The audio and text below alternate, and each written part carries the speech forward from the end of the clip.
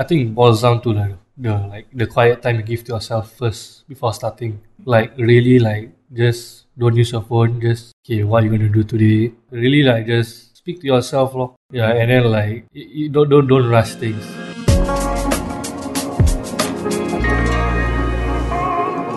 So that was Ahmad. It's really good advice, and you can kind of see it in his work. It's just slow and smooth. Ahmad is a wedding videographer, more like a wedding filmmaker lah, in the sense that he's a filmmaker who just loves doing weddings. It's really directed work, and like no two films kind of look the same. They have their own kind of identity to it, and it stays true to the couple that he's filming.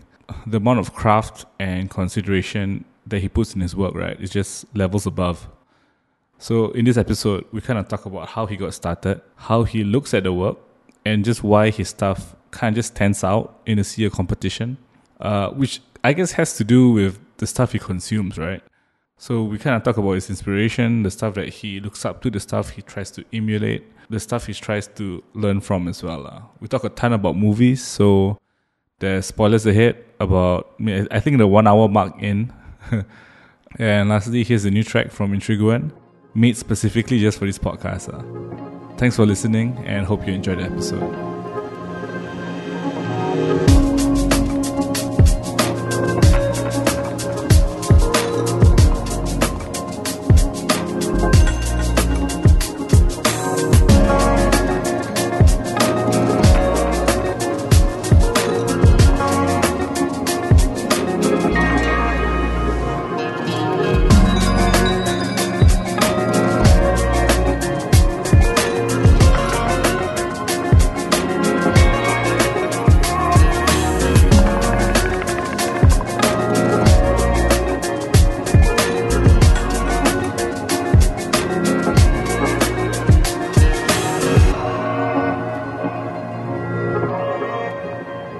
Yeah, dude. Welcome to the podcast. Yo. Okay, so for today's episode, we have Ahmad Adam, Everyone. who is with A2 Films. That's right. So Ahmad, you created A2 Films. I guess we could start with what it is that A2 Film does. Okay, so basically we just specialize in like wedding films. That's about it. And anything extra like corporate stuff, we do it like to a certain extent. We don't generally take everything. We just take the things that we find it interesting. Yeah. Okay, what do you mean by you find it interesting? I guess it depends. Like if there is like currently there are lots of products out there, like those nifty products. Mm-hmm. I mean, we do get like emails and inquiries about like product videos and stuff like that. Oh, really? Yeah. But Nice. it's just that I'm just not into that. I'm just like more into something that tells a narrative. Okay. I don't find it comfortable like heavy like like 15 seconds ads. Yeah. I mean that's what I did like last time like before I even like forte in like wedding films. Before that I was just doing like certain brands and it was doing like just normal ads. Like it felt like a hustle. Yeah. And the revisions after revisions. I mean it's all part and parcel of the certain project. Yeah. Like along the way, just like fuck it. Like I just want to focus on proper narrative. Understood. The more I spend time doing proper narrative, I get to like meet interesting people. Back then, when I'm doing like corporate stuff, Yeah. just rude people. Yeah. It's just people who don't understand like the time taken to Craft something. I think that's not my thing. Or like to just be on the same bridge with them like 24/7, or like all the time just doing product stuff or like corporate stuff. Yeah. Yeah, and then like focus more on like wedding filmmaking, and then like find the aspects of like real life, Yeah. and at the same time like you get to experience like different type of like families, Yeah. like super interesting and like super emotional, super cocky as well. There's like all kinds of like I think we should like tell them like how we met. Yeah. Okay. So, for context here, Ahmad is my wedding videographer. Funny thing, I didn't want a video. I think I told you this, right? Yeah. In fact, before I got married, when me and my wife Diana, we were looking for, I guess, a way to document the wedding. And at that point, we had already engaged Moon to do the pre-wedding shoot. Yeah. So she was already on board with that. And we engaged another photographer lah to do our wedding itself, but things didn't go through lah, right?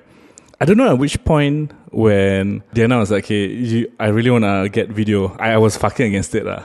I was super fucking against it. I was like, "Why? It's just gonna look the same. It's gonna look like everybody else's wedding video."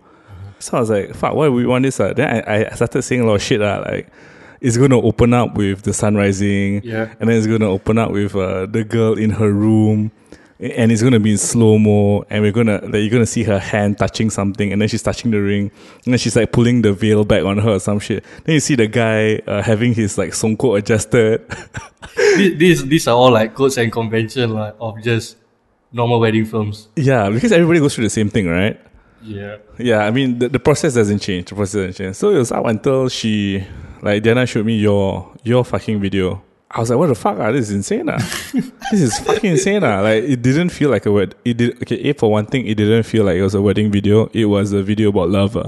I think it was the first thing that came to mind. Then my colleague at that point, Hakim, you also shot his wedding. Yeah, Hakim. He was fucking funny.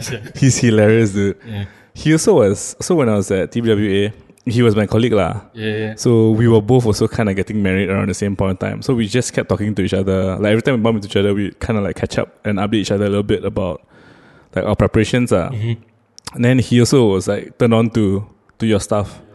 And I was like, okay, if Hakim thinks this is amazing, my wife thinks it's amazing, I'll just meet you lah. I still didn't want to at that point.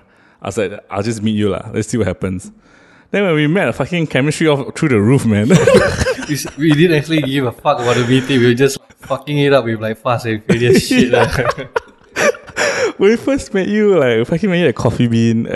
Parkway Parade. Like, I didn't even know why I picked that place. And then like after the meeting, I get to know that y'all live like fucking near me. Yeah, exactly. 2 blocks away. Fucking hell, dude. Exactly. We went out of our way to go to fucking Parkway. Fucking Coffee Bean of all places in Parkway. Fucking in the morning. I think we were the only customers over there. That was before COVID. Yeah, that was before COVID. No, that was before, like 6 months before the wedding, right?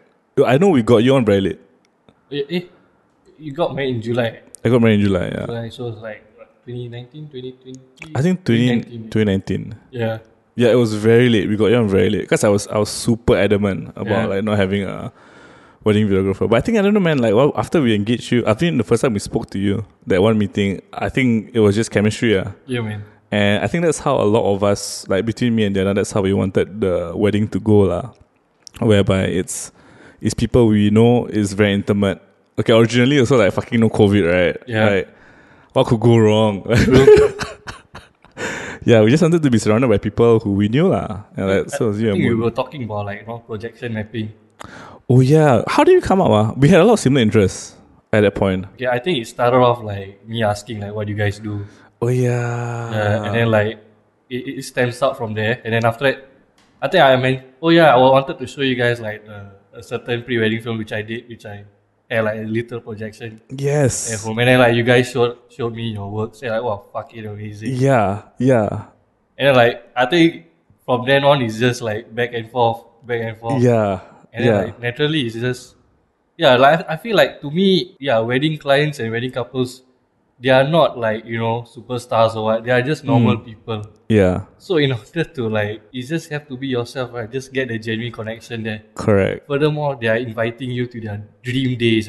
Yes. And they want you to document it, right? right? They wouldn't want to have like a super professional, like serious guy or like... That's true. Yeah, for me, it's just like being comfortable. Yeah. I think the more if any of our like clients were to feel like a little uncomfortable, I think that takes away like the whole substance of it. Do you have this kind of relationship with most of your clients whereby there has to be a certain amount of chemistry there to feel comfortable at the ceremony itself? I think like it's just about like getting to know each other. Like the person can work from a different industry and just like getting things click. I think it's all about like the chemistry, just the vibe check, the overall vibe check. Like the other time when I met Daniel Hakim, I think the other time I was having like this expo, expo, like the Mega Express. What was it? It's like this, mega wedding, and they have like Oh, all the vendors. at the Singapore Expo there. Yeah. Oh yeah. So I participated lah, and then I saw this couple lah, quite cool lah. And then it was Daniel and his wife Nadira. I mean, back then it was his partner lah. Yeah. And then like we sat down, we just talk lah. We just talk, yada. And then like, I just mentioned to you about like vibe check, and then like he gave the term vibe check, and like, that's fucking true, yeah. Like, Yeah. vibe check, I think that's important. I wouldn't want to come to a wedding with the couple I really don't know. Yeah. And then like I have to like read the room ASAP. Correct. And like weddings nowadays are not for long hours. They are just like rapidly like 3 hours or 4 hours. And then that 4 hours, it's your first impression. Yeah, correct. Not only to the couple but to the family as well. Exactly. So you wouldn't want to fuck it up. I think like ultimately it's just about the connection. Like just acknowledge any emotion, even if it's awkwardly funny. Yeah. I'll take that as an emotion as well. That's true. You can't. I feel like talking about it, communicating it, right? Yeah. Have you had instances where the couple that approached you was just like didn't vibe? Wow. Like recently or? I mean, in your span of A2 films. Okay. That one, I think I may have come across, but the connection we had wasn't like tighter as I grew older in the industry, like to get to know more like things in the industry. So like I think like earlier in my days it was just all about like getting more work out there done. Yeah. So it's just blindly taking anything. Yeah. And then like I didn't have any couples who have like no energy. I have couples whom we speak less, and then like after that we just don't speak anymore. Yeah, okay. That was like during when I just started out. Yeah. So I was still in that state of like, I'm a professional service. Correct. So this is a professional job. Yeah. Yeah, it was rooted in me back then. Yeah. And then now like get to know like, hey, you know what? Fuck like these are normal people. Yeah, these are just people who just want to get married. Yeah, and they're like just inviting you to their dream days. So like just, make friends. Yeah. Like the first time I met you, like I was like Coffee Bean. And like we just talk a little bit and stuff like that. And then like we just took it off like just Fast and Furious shit. Like, while joking about it, they even came out another movie. Yeah, we were joking about it. They did number 8, is it? I think it was number 8. Yeah, I think they heard us. Familiar. One last ride. Last right. It was brilliant. Because it was funny. Like sometimes this happens. Like when me and Diana meet another person. Yeah. It like she goes there for her intention, right? And then like I feel so bad because like I know she wanted to get like something done that day, but we ended up just like fucking talking cock the whole day, the whole time. So it's like what the fuck. I feel like she was a bit like what the fuck but at the same time okay, at least like we're on the same page about it now, Yeah, definitely. So, and then also like your wedding day, it was super solemn. Like you didn't have any music playing in the background. Yeah. You didn't have any like it was at home lah. Yeah. So it felt home and then like after we went to your Ninix's place. Yeah, it's Diana. So for context, it was at Diana's place, and then we went to Diana's grandmother's place after that. Yeah, which is also like a fucking beautiful house. Yeah. I think I never told you this before. Right. Like I told you I'll meet y'all at the place. Like Yeah. so I went home. I put my stuff. I only brought my camera. Yeah. So when I arrived, I was the first one to arrive. So I didn't know what to do. So I was just like, I was just waiting. I actually thought like you guys offered it already because I had all the time and liberty to go home, put my balang, book Grab. And then like y'all never decide like, Wait, so you just went in? I just went in and then she offered me like some tea and kuih. That's fucking funny. Did you like say who you were? I said I was the cameraman. And then like how come cameraman? Like Siang, yeah. where's the action? Yeah. Fuck, I gotta tell Diana after this. I think, That's fucking funny lah. I was expecting like Moon to reach also because like you guys were in the same car, so I was expecting you guys to reach first. Yeah, we took a while to get. I don't know why we were so slow. I think like salam like just like saying goodbye. Oh yeah. Because our friends were over also, Yeah. right? So that kind of thing. Yeah, oh my god. Fuck, it was a nice day. It was a very, very nice day. Like thinking back about it, right? I felt like everything went right for the wedding itself. Because, I mean, we've always wanted like, a small one. Yeah. And it just felt like it was the right people there. Yeah, man. Yeah, so I was like, fuck, my parents were there, my sister was there, my brother came later. Yeah, like the people there was very important to me, which was basically just my family. Yeah. And then in the afternoon, it was just like a couple of friends came over. I think that's... Your friend Razif was there. Yeah. I went back and played back and I see, hey, this guy was there. I'm like, so close. Wait, you know him? No. I already seen him. Fuck, dude. I mean, so how... Okay, I guess this is a good question. How do you get started in weddings, in doing weddings? Because you mentioned just now, like, at the start, it was like, okay, you want to be a professional. This is a professional service. Yeah. So what happened that's like, you know what, fuck it, I'm going to make 82 films and I'm going to do weddings? Okay, I think like, I think back in ITE, I was studying visual effects. So at that point of time, I already know that I wanted to be a VFX artist. So I was interning for Vivid3. Yeah, and like the task I was posed was like rotoscoping. Dude, fucking saikang, sir. It's really the bottom of the barrel. Yeah, so you're a root. You are a fucking like a sailor that like haven't proved yourself, that kind of shit. I think the movie that I was rotoscoping was Lion Man. Lion Man and Jack Newman. Oh, serious? Yeah. What the fuck? Was it any good? They had CG. They had like a CG. What you call that? You know the lion dance, right? Yeah. They had like a CG futuristic lion. Okay. With the whole like garb and all. Yeah. Futuristic. So was it any good? I don't know. I mean, it's a Jack Neo film, so. Yeah, I actually remember this. It's a lion dance troupe. That was the movie. That was what it's about, right? Yeah.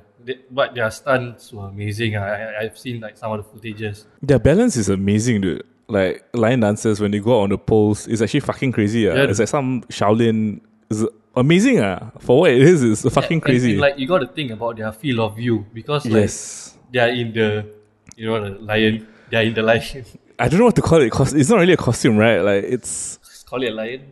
Okay, they're in the lion. Yeah, they're in the lion. Okay, we might be wrong, so yeah, let apologize. And let us know what it is called. Yeah. So like, yeah, we just see footage like fucking precise. They're like jumping on the pole. Yeah. And their field of view is just down. Correct. And like at the same point of time, like, can you hear the person in front of you speaking like, hey, left, right? Yeah. And like, at the same time, like the noise of the drums. Sorry, not noise, the music. Yeah. And like, oh shit, this is all just chemistry, sir. It's pure chemistry. That's true. It's like, yeah. Actually, that's true. There's a group chemistry and dynamic that happens, right? For them to be in sync with each other. Yeah. It's a team sport. Nice. It really is a team.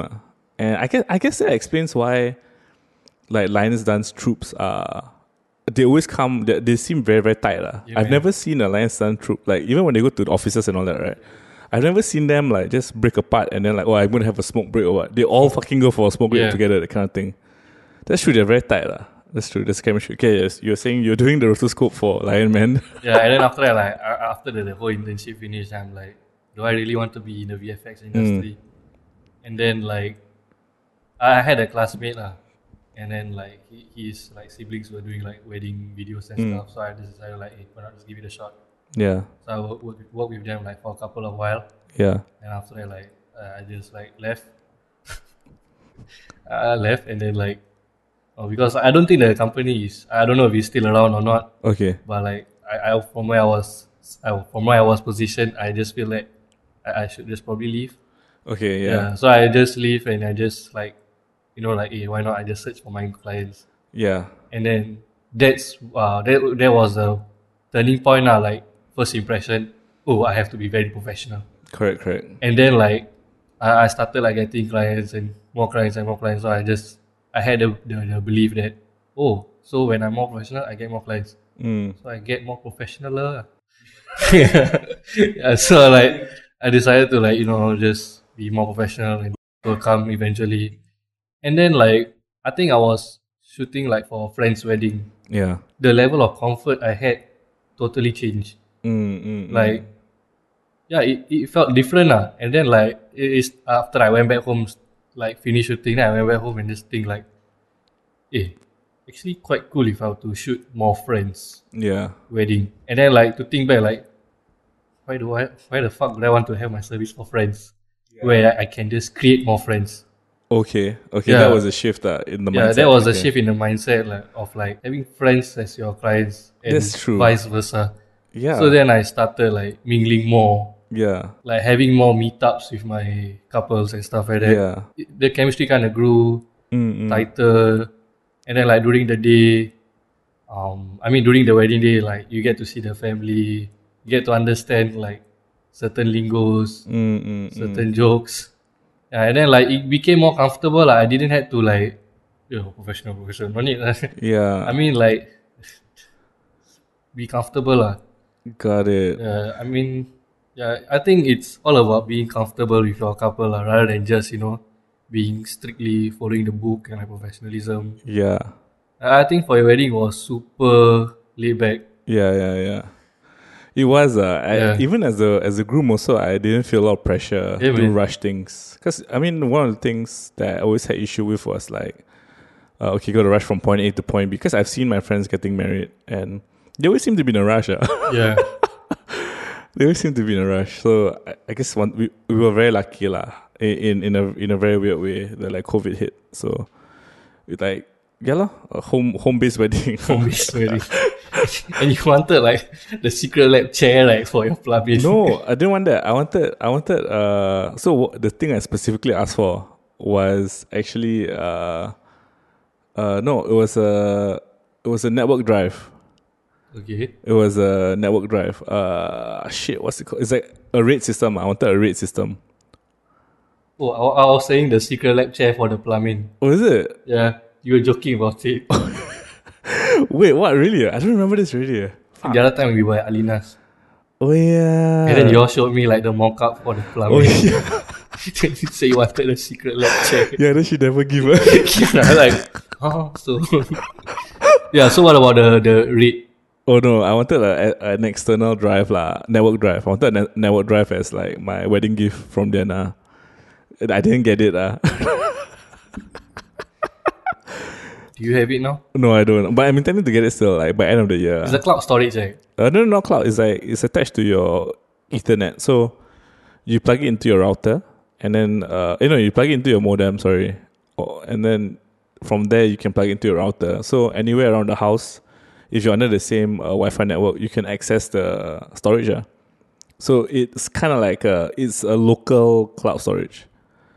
So like if you have a smart TV, right, you can have a smart TV access your movies that are in the network drive. Oh. So you don't need to have a thumb drive plugged in. Wow. It's very smart. It's one of those things that I think for me, because I'm also like doing a lot of like work also, so I need a place to archive my stuff. And I have my assets sitting in a folder somewhere, So my PC can be quite lean. Yeah. But like I can just have access it over the internet, which is quite fast because it's a local thing. Yeah. I can just run the Ethernet cable through. Yeah, man. So wait, how do you? Wait, we're fucking like sidetrack like fuck. Right? We were talking about how you started, and then like being comfortable. Like, yes, being comfortable. Yeah, and then like, it's just all about everything took off from the point where like, just be friends. Like. The more you mingle, you get to know like what is considered a lame joke to them. Got it. Oh, you're learning their language, to a certain degree. Because like at some point of time where where I really need shots of like the couple laughing, I cannot be like 1, 2, 3 laugh. So everything will be like. So I have like jokes prepared Okay. You want to hear one? Yes. Okay, I'm all in. Yeah, this one in Malay. Okay. Yeah. Wait, let me think. I scared I say the answer. Give me some time. Okay. Banyak baju kan. Okay. Baju apa paling confused? Banyak baju apa paling confused? Yeah. Wait. I feel I know this.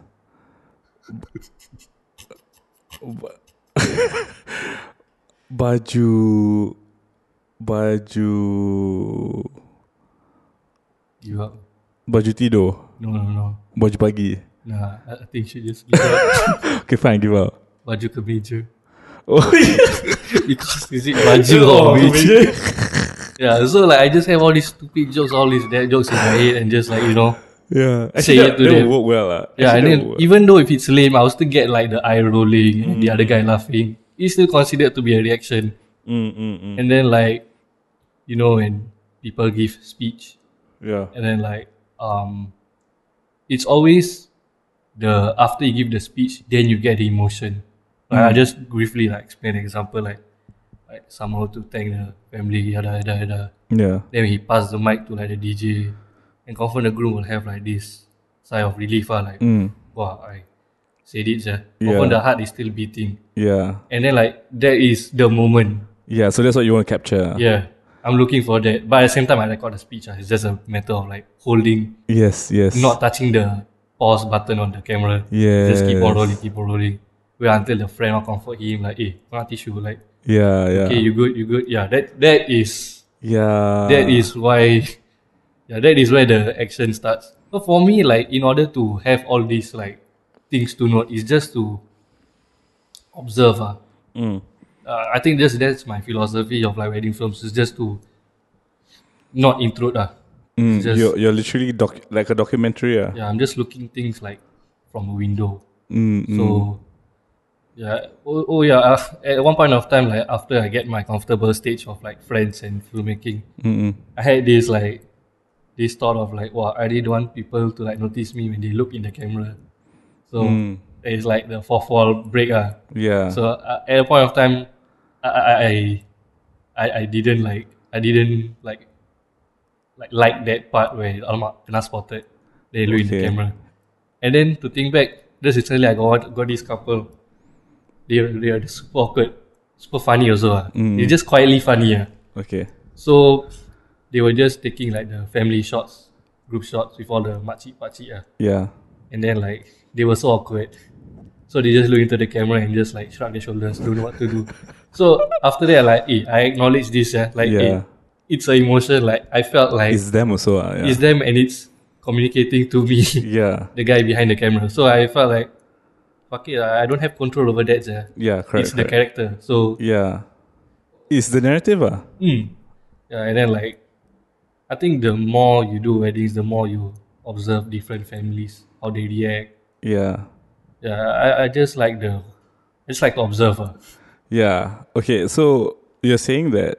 Okay. Are there patterns? So you mentioned the groom giving the speech, and then after the speech is where the money shot is to a certain Yeah. degree, right? Have you noticed other things that always play out? Always play out like the moments itself. I think like just the the salam. Oh yeah. After they what do you call it? Put the ring on, that kind of thing, right? Yeah, the salam. Usually I'll just wait for the salam. I'll just be properly positioned. I think it was just one time where, cause usually during the nikah, the solemnization, I'll fix the mic to the groom. Yes. Yeah. It's wireless, and then after the solemnization, I'll just immediately just take off the mic. So yeah, I just take off the mic. That was me. Then like the other time where this wedding, it was a COVID wedding, and then like the mic was still on, and then like when he was like going to meet his parents, then he started tearing. Oh, then like too late lah. You don't want to break the moment, right? I mean, I don't want to break the rule. That's one. And then like two is, I've never tried Hearing, listening. Yeah, so I just like, fuck it, just let him hold the mic. And then like, I get to hear the sniffles, the crying, the sobbing. Yeah. Then like, wow, fuck me. Like emotion ASMR.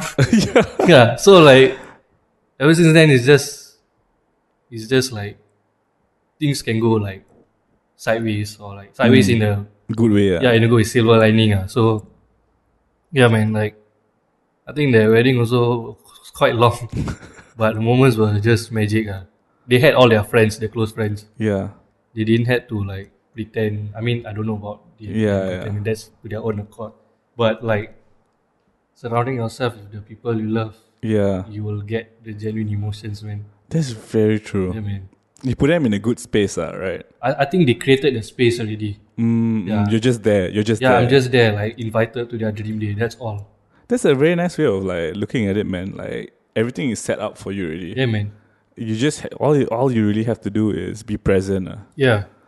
And like I think like before the wedding day, like before like we have meetings, and like some point of time I'll just like remind him like just be yourself, like anything or what you need help, just ask your best man or bridesmaid.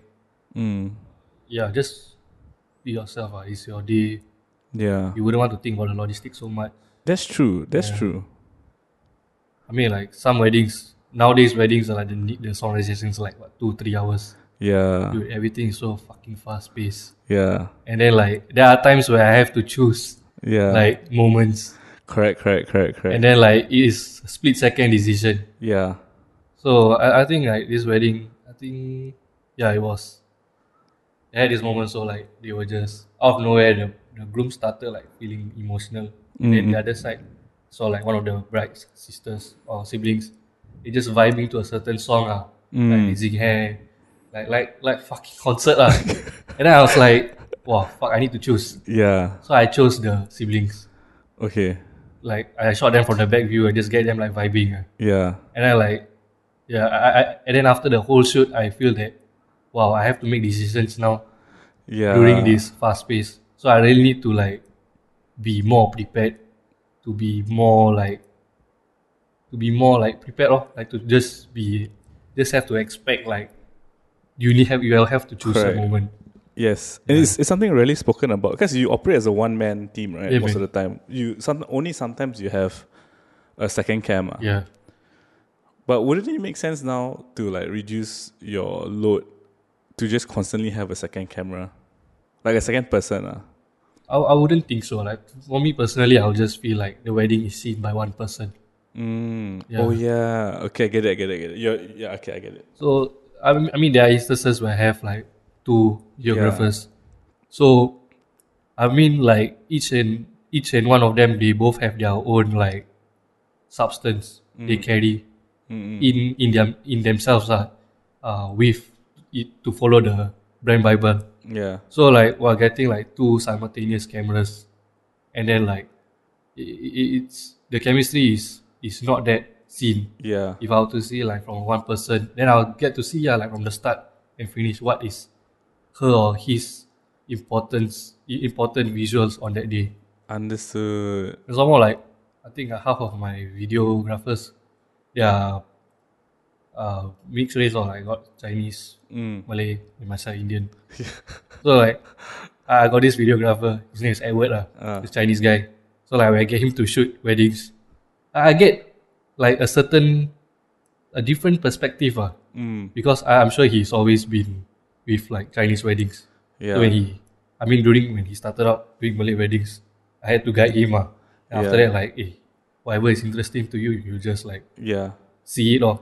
And then like after that, I just see like all this footage. Like, wow, quite interesting to have like different background, like shooting a different. Correct. So like quite cool So like learn more as and when. That's interesting. Like I guess that it's never crossed my mind also. And I guess Singapore is one of those industries where if you have a Chinese wedding, you get a Chinese photographer. In general, right? I mean, I'm being very, very loose with the terms now. But like, also my one of my friends, they got married last weekend. Photographer was Moon. Okay. So Chinese guys, Chinese guy, Chinese girl, but Moon. So I guess they go for the vision, right? And I feel there's something about you and Moon in particular, that we were sold on your art direction and your vision more so than like having something cookie cutter come out for us.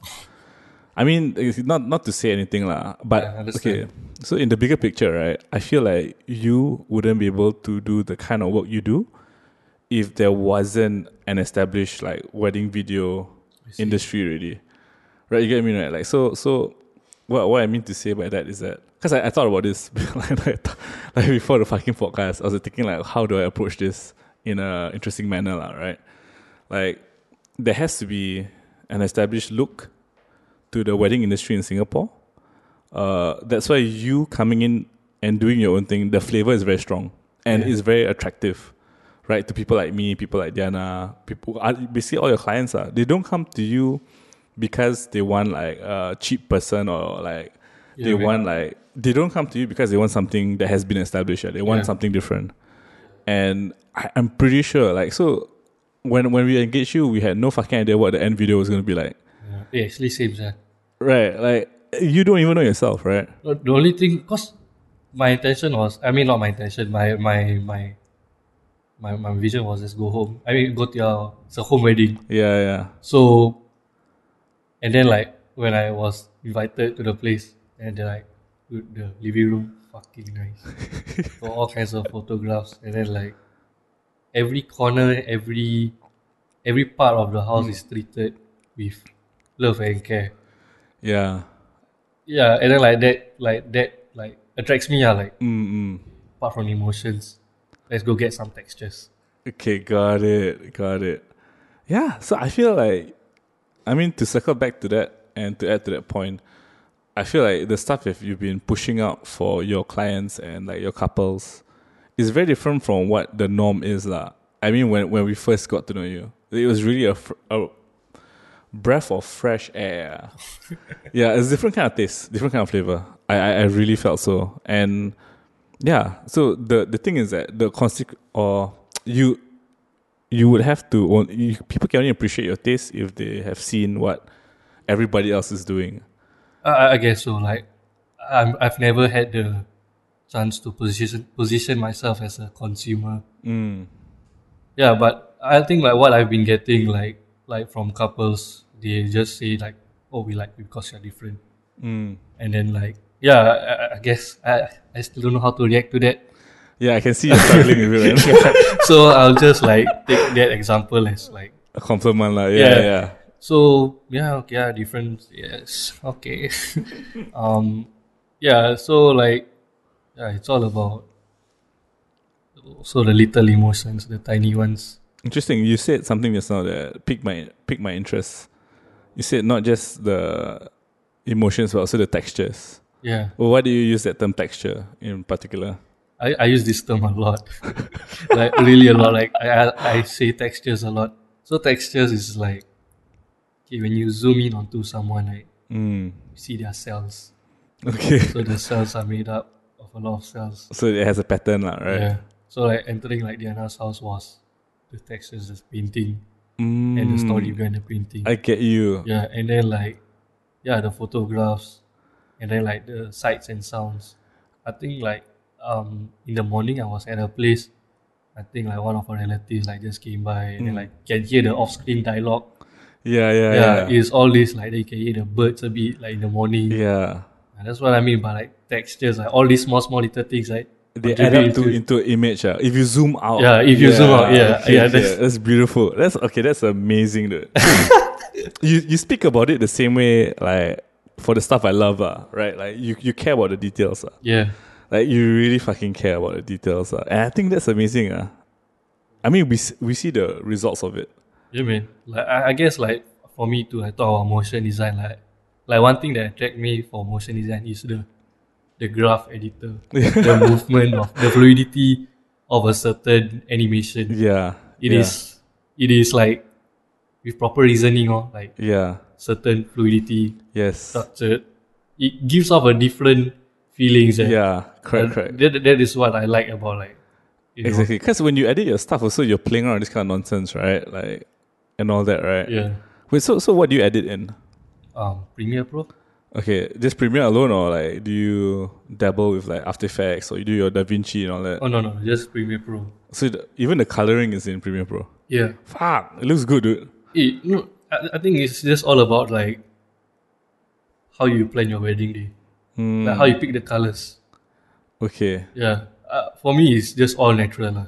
Okay. Oh yeah. Actually, that's true. Most of your stuff look very, very. I think back then I was quite forceful with the colors. Then now, like I'm just like pretty much laid back. The colors, I will just be like, what I see is what I get. I wouldn't want to like super enhance it or like like making modifications. I guess that's the biggest challenge, right? Like you have to present a narrative of the day, and it has to be true. Yeah. I mean, like an elevated truth, right? Exactly. But it can't be too far out from. Okay, that's very interesting. Yeah. I think the color that like attracts me at the place was brown. Mm. in the carpets, Yeah. walls, and then the building itself. Correct. Bedok Court. It's quite a Old ass place. Yeah. the swimming pool is quite. It's nice, right? Yeah, I think I went there like once or twice. Mm. And got another friend staying there. So Oh, okay. he just used the sauna room after the swimming pool. That was my first time using the sauna room. Fuck. I didn't know how sauna works. I've never been to one. Oh shit. Never. Seriously. I've never even been to the pool. Like Diana's pool, I've never been. Dude, the other time I went at night, so I was expecting the pool to be fucking cold. Yeah. No, sia. Warm, eh? Quite warm. Huh. They got heating, I guess. I guess. Then after you can just do the sauna. What is this? I'm recommending the place. I never got to explore the condo. Because I mean, like, when I got married, it was COVID. Yo, nighttime looks damn nice. Yeah. The pool is blue in color. Yes, it macam Like is. fucking Blade Runner, Dude, right? yes, dude, exactly. Dude, it's fucking cinematic. I mean, it's a shitty word to use right now, but yes, it looks amazing. And the reflections from the pool on the fucking buildings. Oh yeah, man. Beautiful. Like the ripples and stuff. Yeah. Water. Yeah. Water. Water's the movement of water. Water, bro.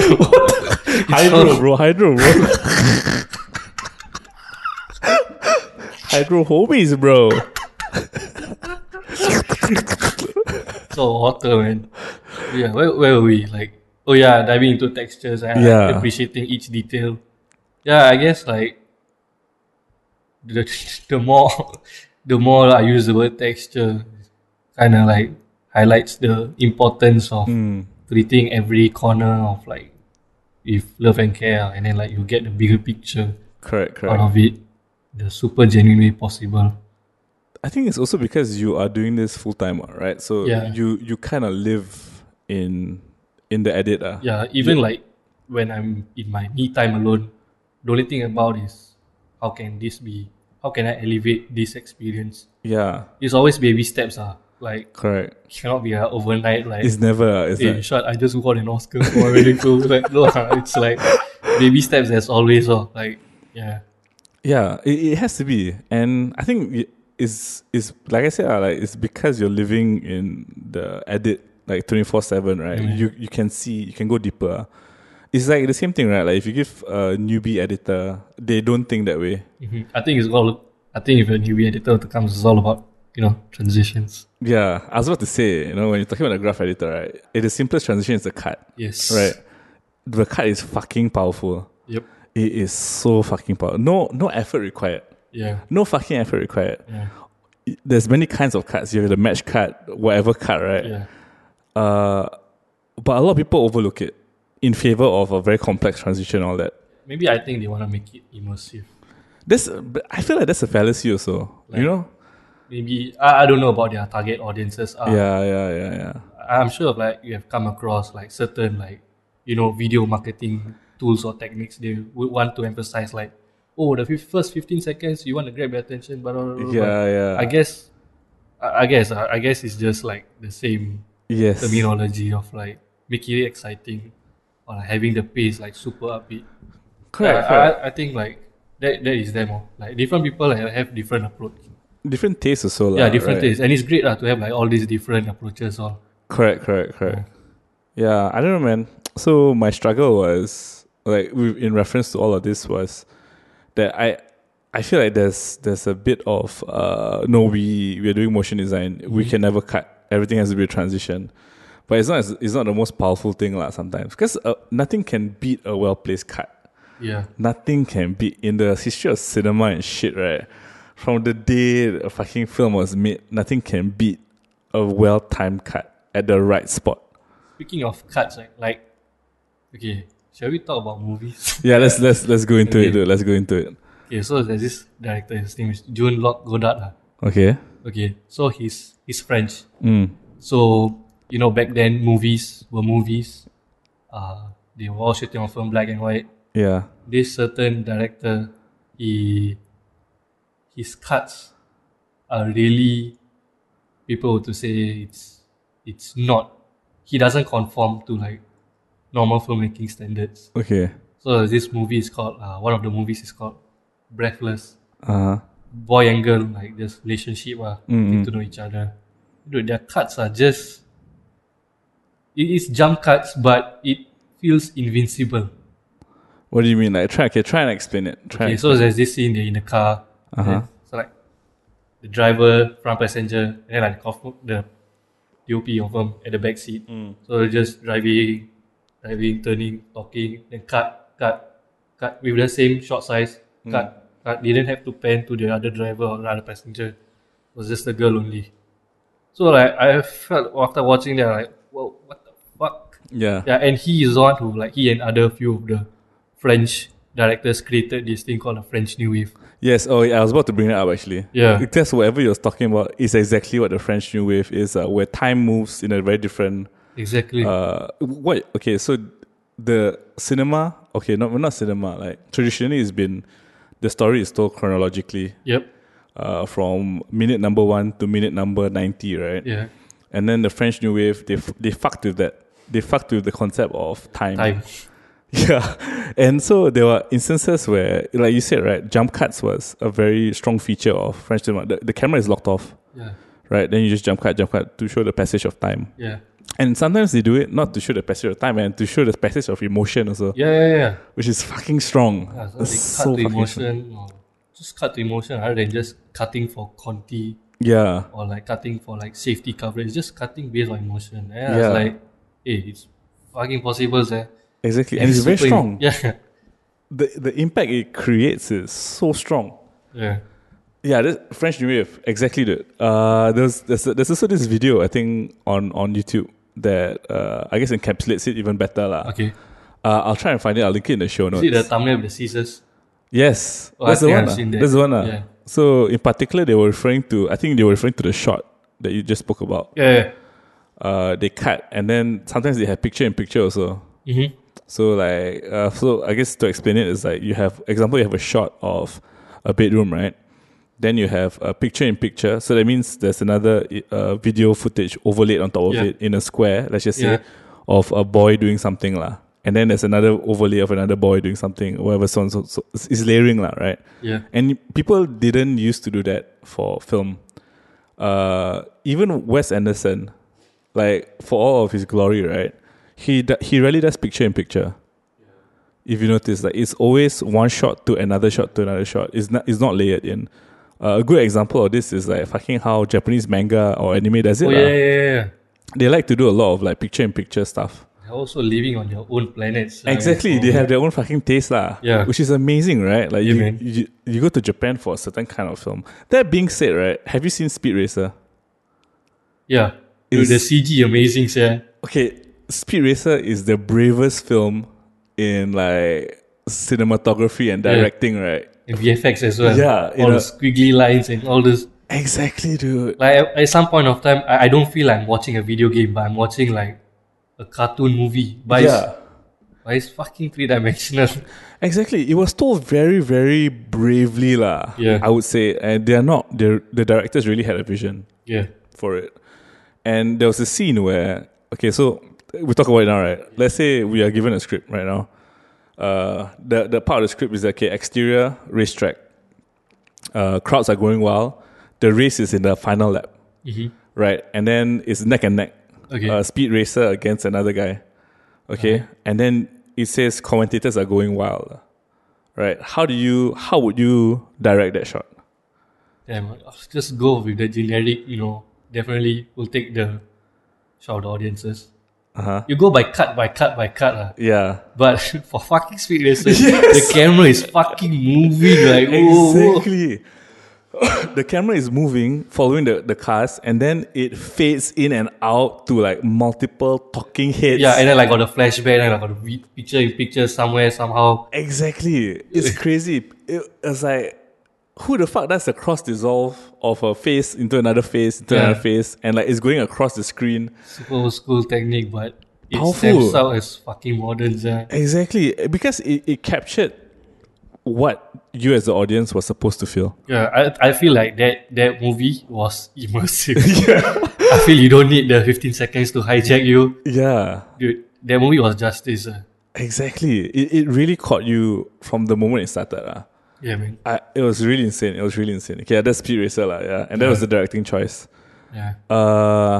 Yeah. another thing. So I was thinking that I was talking to Diana about this also.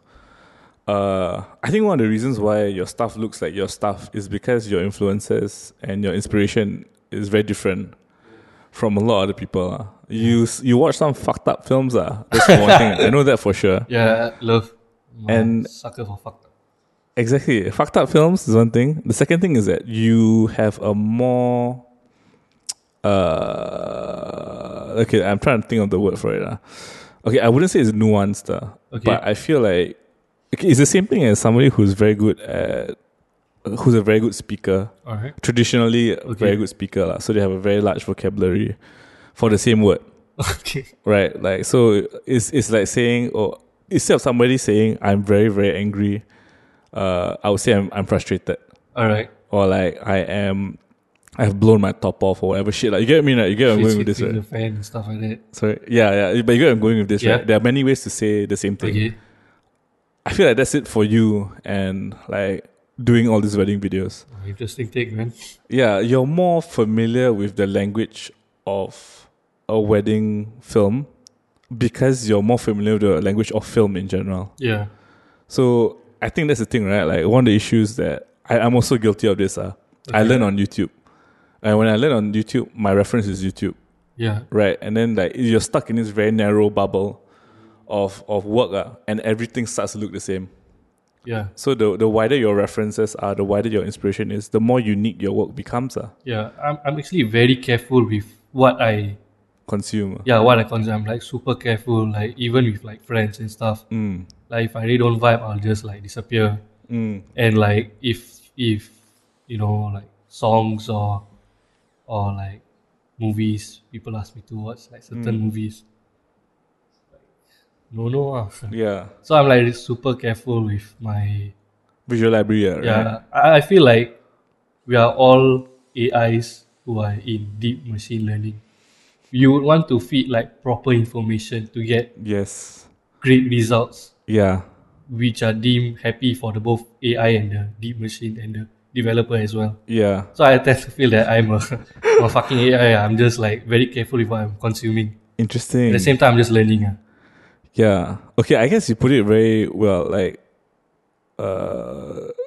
as an exercise, think of the last 10 things you did today or 10 things you consume. And then from now onwards, you can only reference those 10 things. Yeah. Like, that's how important it is to be very specific with what you consume, right? Yeah. Like, because you keep recalling it. You recall the thing that's top of mind. Yeah, that was the only data in the library. Yeah, exactly. So I guess the more varied your library is, because you only have enough mental space to remember these things, right? Like, so don't fill it with junk, I guess. Yeah, man. Like very careful with my whatever information I take, whatever movies I watch. I sometimes go to a friend's place. Even like my parents, they watching like their, you know, Vasantham drama. Yeah. Or like Sun TV or anything. Like because my editing space is in the living room. Like it's in between the kitchen and living room. Okay. And then the TV is at the living room, just at the door. So like sometimes when my family watch like certain stuff, I try not to. Although the sound is quite loud, it's quite attractive. I try my best to not look at the TV because I know it's fucked up. Yeah. So like, but it's nice to look at. Like, look at it. Like, what the fuck? Yeah. Yeah. And then you're just back here like cutting like the tok kadi. Yeah. So like, okay, I guess my parents have like their own taste. Exactly. I mean, it is also mainstream.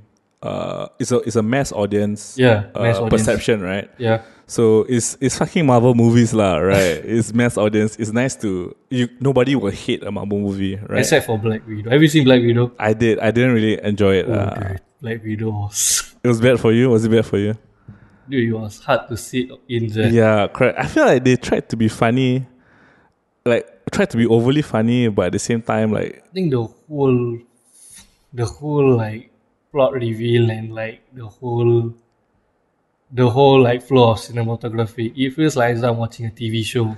yeah, It's not MCU anymore. Yeah. It's just like another one of like, you know, the Flash series. yeah, like CW show. Yeah, CW. I feel like I'm watching like one of those, and then like Correct. it's complete detachment. Like I think because there were no stakes, because we know she's gonna die. yeah, You know, like there's no stakes to be lost here. True. Like I think that's also part of it, lah. It's quite sad, sir. But at the same time, you're right in the sense that like it definitely did not feel like a MCU movie. In fact, the TV shows felt more like an MCU movie than Black Widow itself. Yeah. And it had nothing to do with like not having powers or whatever, lah. Yeah. I just felt like it definitely had a bigger part to play. I think the most inspiring Marvel MCU series have done is the Falcon and Winter Soldier. The ending of like the whole series where like Sam is just talking off to the higher ninja, authorities. And then like, fuck, that is what superheroes are made to do, yeah. Correct. Not in like fancy capes and stuff. The guy is just flesh and blood. Yeah. That's true. Okay, that was also the premise of the entire thing, right? Like, if you had a super serum, would you take it? Yeah. Right? They definitely like presented that. Presented it very well. Correct. And this is off the back of the legacy of like Steve Rogers being like a super serum soldier, that kind of shit. And then you have this like normal dude who's just fucking trying his best as a black man in fucking America of all places, right? Yeah, that's true. They presented that conundrum, not say conundrum, but they presented the challenge very well. Super Invincibles. I didn't feel forced to watch. Correct. It feels like, wow, this is one of the greatest character arcs in MCU. Yeah, from a fucking nobody, right? Yeah. Like, the heck? From a fucking nobody, then Falcon, and then like sideline, then he's taking on the mental. Yeah, I guess you can say like the information that I take in, like, majority were like from fucked up films. Yeah, so one of them was, even one of your favorite directors, as far as I know, is Gaspar Noé. Yeah, Gaspar Noé. Gaspar Noé? Gaspar Noé. I might be wrong. I might be very wrong. I'm so sorry. Gaspar Noé. Gaspar. Confirm is Gaspar. Okay. You told me to watch one of his films. I had a fucking like anxiety attack, dude, for like a couple of days. I felt so uncomfortable. I thought, okay, so when you showed me the trailer, right, I was like, yes. Oh yeah, this movie is called Climax. It's about like this dance troupe who rehearsing in France, and then like throughout the rehearsal, she's a fan, yeah. Yeah, they were spiked with like potent LSD, and then like things take a turn for the worse, yeah. So I guess at this point, spoilers ahead. I will purposely leave like a gap in the fucking recording that just says spoiler for the next few like seconds, and then we'll cut back to this. Okay. Spoiler alert. For the next few sections, I guess we're gonna be talking about film for quite a while. Yeah. Okay, Climax. Okay. The film is Climax. It was released in 2018. 2019. Yeah, it's quite recent. Yeah. It's quite fucking recent, dude. Yeah, so the film, right, don't be surprised. I actually have the lighting floor plan. Are you fucking serious? Yeah, I can show it to you right now. Holy shit. Okay, so basically this director, Gaspar, he's not a fan of like having like actual lights on set, like on light stands or what. Okay. He didn't like it.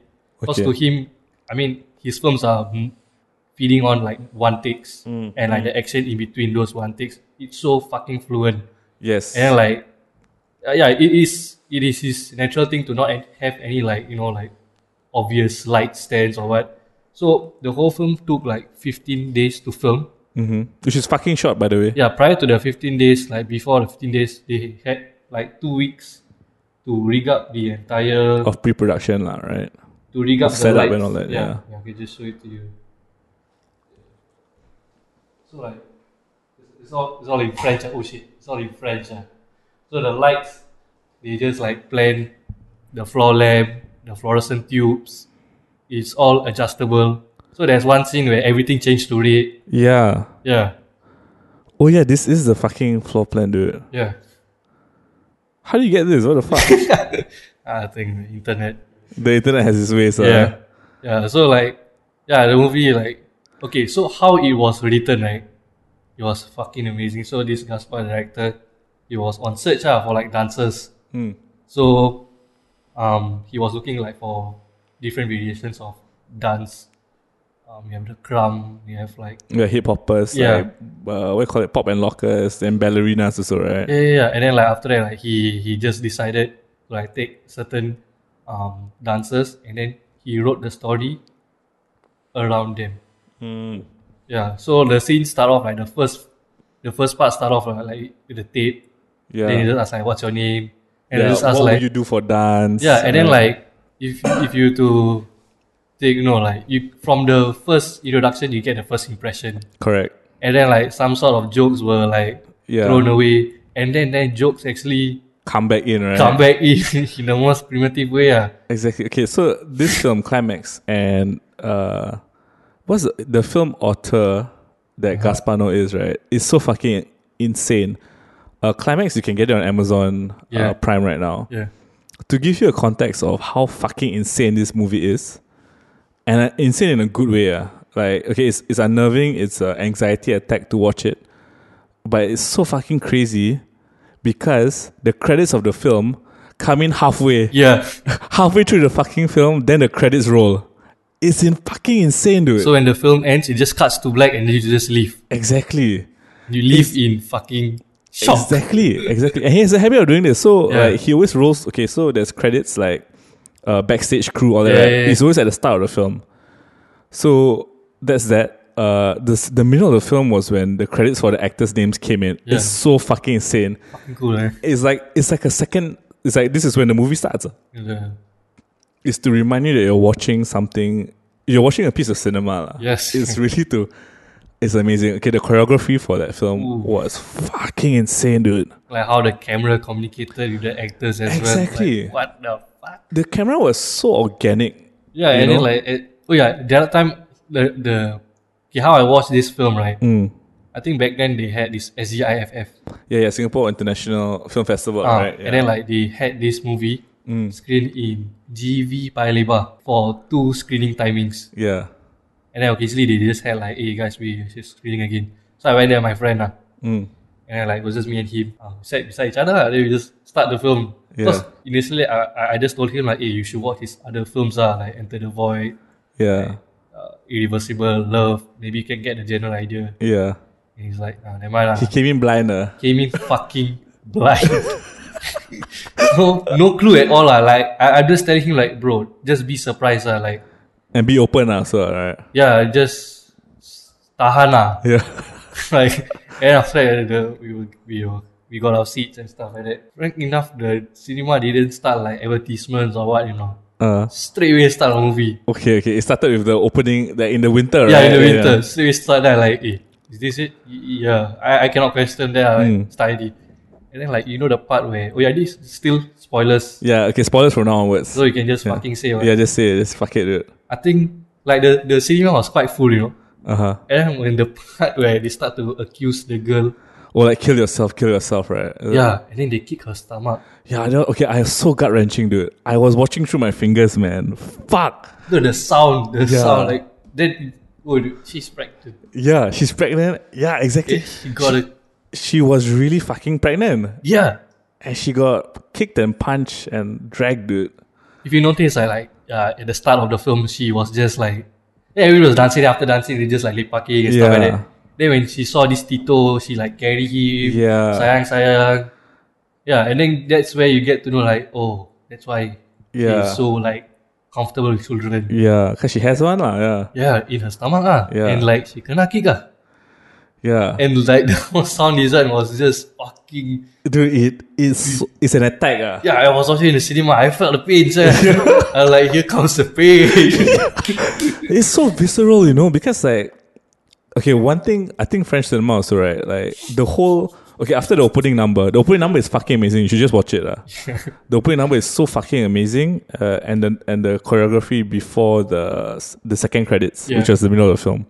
Those are the only 2 safe things you can watch in this entire fucking film. Those are the only 2 safe things. After the opening number, they start talking about, they're just like small talk, right? Amongst them. Friends, like sexual talk. Like, Yeah. So the 2 hip hoppers, right? The 2 black dudes, they were just talking about like forcing sex with another one of the they were talking about who they want to fuck. Yeah, right? in the dance group. And then there's the white dude, the bald white dude. Oh yeah. second main character, I guess. The one with the jacket, right? Yeah. The tectonic guy. Yeah, that guy fucking cool. He is quite cool. So all of them are cool. I feel Yeah. like all of them as dancers, right, are fucking cool. Yeah, so the two black dudes had a conversation about sex for very long, like a good 5 minutes. The camera didn't even move. Yeah. It was just them and the chemistry. But you watch through it, you know. You actually sit through the conversation. You're not bored. No. Maybe you might be a bit offended, but you're not bored. Yeah. You're still fucking glued to it.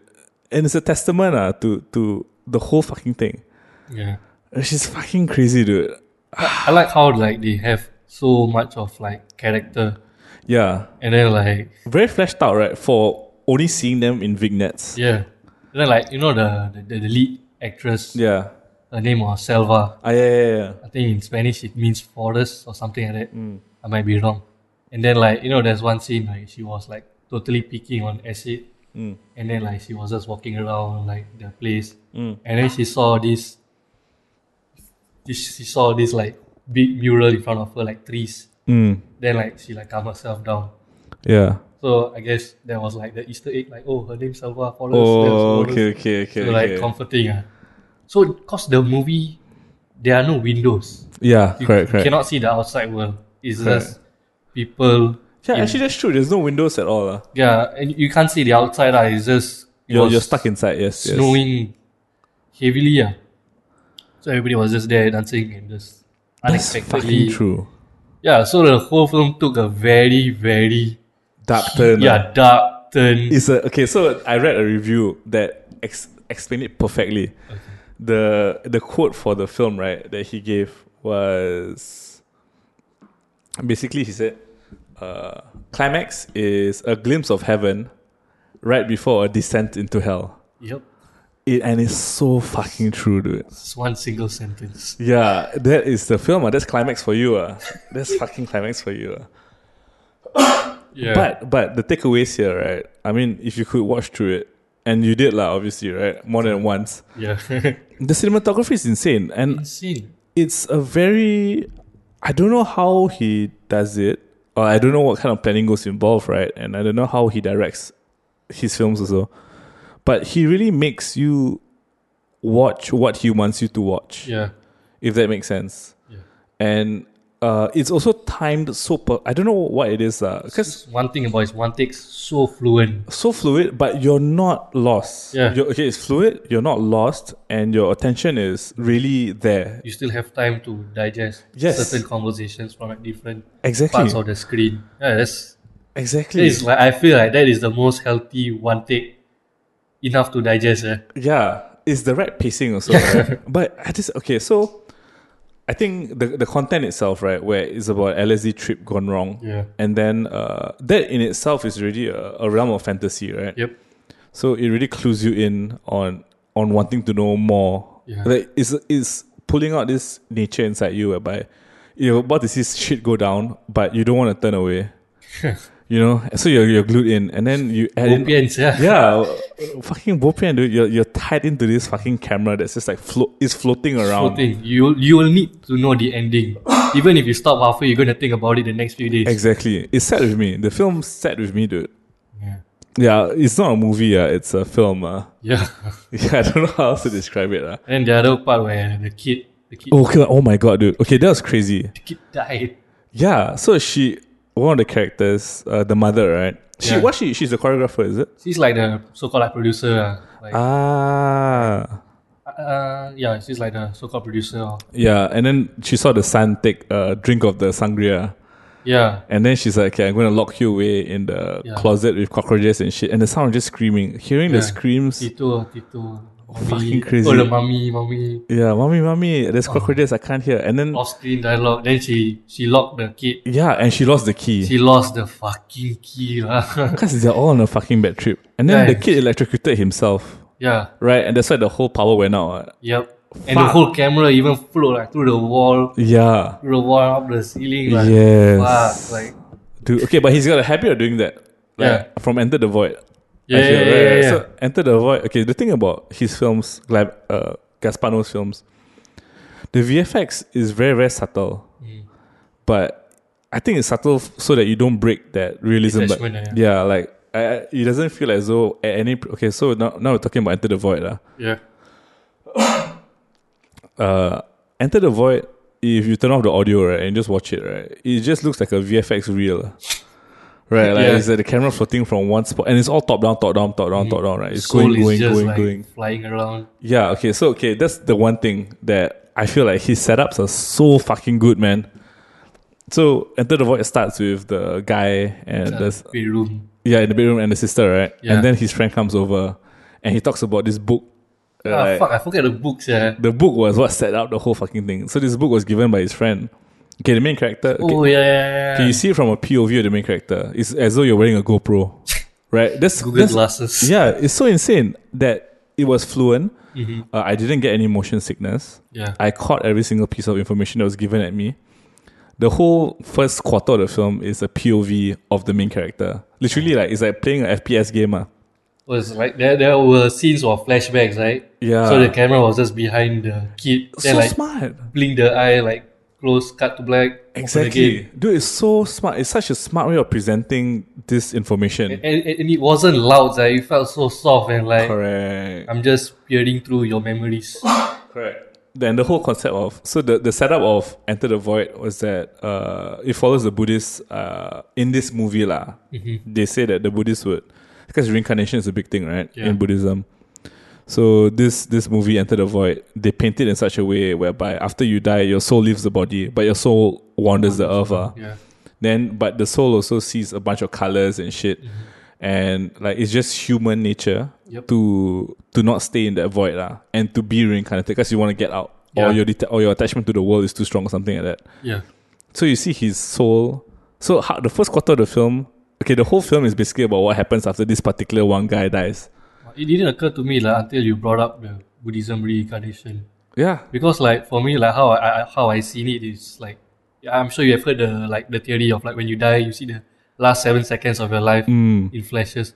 So what I had thought was, because like before he went to the pub or club, he took a hit of DMT. yeah, So like in that substance, like kind of slows down time. So at the same time, like while he was in that substance, he got shot. So I kind of felt that while he is like peaking on like DMT, his soul is still on DMT, Oh, and like time moves okay. by slower pula. slower. Slower. Yeah. Yeah. So that was like my take on it. Like, hey, that was a good take though by the Buddhism reincarnation. Yeah. So because he explained the flashbacks and like him being able to see yeah. other parts Now of you the- mentioned it. Yeah. Because if not, how can he see? Okay, he's another one take. The amazing one was when the guy ran from the club, the guy in the purple shirt. He was running down the street of Tokyo. Was it the top down, right? Yeah, top down. Fucking amazing. Amazing, dude. Fucking amazing. Dude. That's crazy. Gaspar Noé is an insane director. His previous films were off the fucking charts. So even prior to Climax and Enter the Void, is it? Yeah, there's this one movie called Irreversible. That's the one with the Monica Bellucci Yeah. rape, right? That left the whole audiences at Cannes fucking furious. Like there's one video on YouTube, like the title is Irreversible Cannes Reaction. The thumbnail is just one angry guy. And then like everybody say like disgusting lah, it's not a film, blah blah blah blah blah. Yeah. It's torture. So Okay, but to be fair, all of his content in his movies is very, very primal. yeah, primitive, primal. Super. Like you see an abortion Yeah. happen on screen in Yep. Enter the Void. I mean, I guess it's not a real abortion, but as close as you can get to it, right? It replicates, I don't know how he sees things. Yeah, Like, but his vision is insane, right? There's a lot of boob sucking and dick sucking. There's a lot of sex. Yep. There's a lot of nudity. You see dicks a lot. You see boobs a lot. You see vaginas a lot. A lot of drugs also. Yep. And a lot of like just weird characters that somehow feel very human. Yeah. And like the whole colors, Yeah. it's like wow, like so explosive. Yes. And Yes. like everything is like glowing and like breathing. Yeah. It's Okay. like it has its own pulse. Why do you think if you could break down a frame from his movie, right? Why do you think it looks like cinema? I guess to portray cinema, like this is just my personal Yeah, of course. That's why we're here. Rasulullah Kosong. Like I guess what constitutes to cinema is like back the day when they're shooting on film. So when you want to shoot like indie cinema back then, you want to shoot on film, you really need to plan the shot well. I mean, you wouldn't have a liberty to think about safety takes. Yeah. Because film was back then fucking expensive. Yes. So in order to have the cinema context, it's just a matter of like camera is just invincible. Like it's really properly planned. You don't have like unnecessary shots like cutting to the action. Because all of the shots are just wide and just moving, floating around. Yeah. And to me it's like you can tell in some of his shots also they were not the perfect shot. Yeah. Right, but I don't know what it is. Maybe it could be like the emotion that he captured in it. Like, and also like the sound design. Yeah, fucking amazing, dude. Yeah. Fuck, man. Yeah, Gaspar Noé, like I've yet to go through his discography of film. Yeah. I intend to lah. I think there's one video on YouTube like it's like closet pics. So not closet but DVD pics of like favorite films. Yeah. I just watch it on YouTube like his pics on DVD. Yeah. All the films all like from long time ago. If you want to be as good as the people you look up to, right, you shouldn't study the person you look up to. You should study the person they look up to. Yeah. Like go to the root of all inspirations. Exactly. Like find the proper root and then like you'll branch out a different reality. Correct. Yeah. From what you want to achieve from the person you find to look up to. Yeah. Yeah, I mean, we're saying it weird, but you get the point, right? If you look up to A looks up to B, you should be looking up to B, basically. Yeah. Like, you gotta find what inspires the person who inspires you, which is insane, right? And I think this also speaks about, like, what makes us different also. I had this conversation with another one of my friends. Basically, we're saying everybody's gonna animate a ball a different way.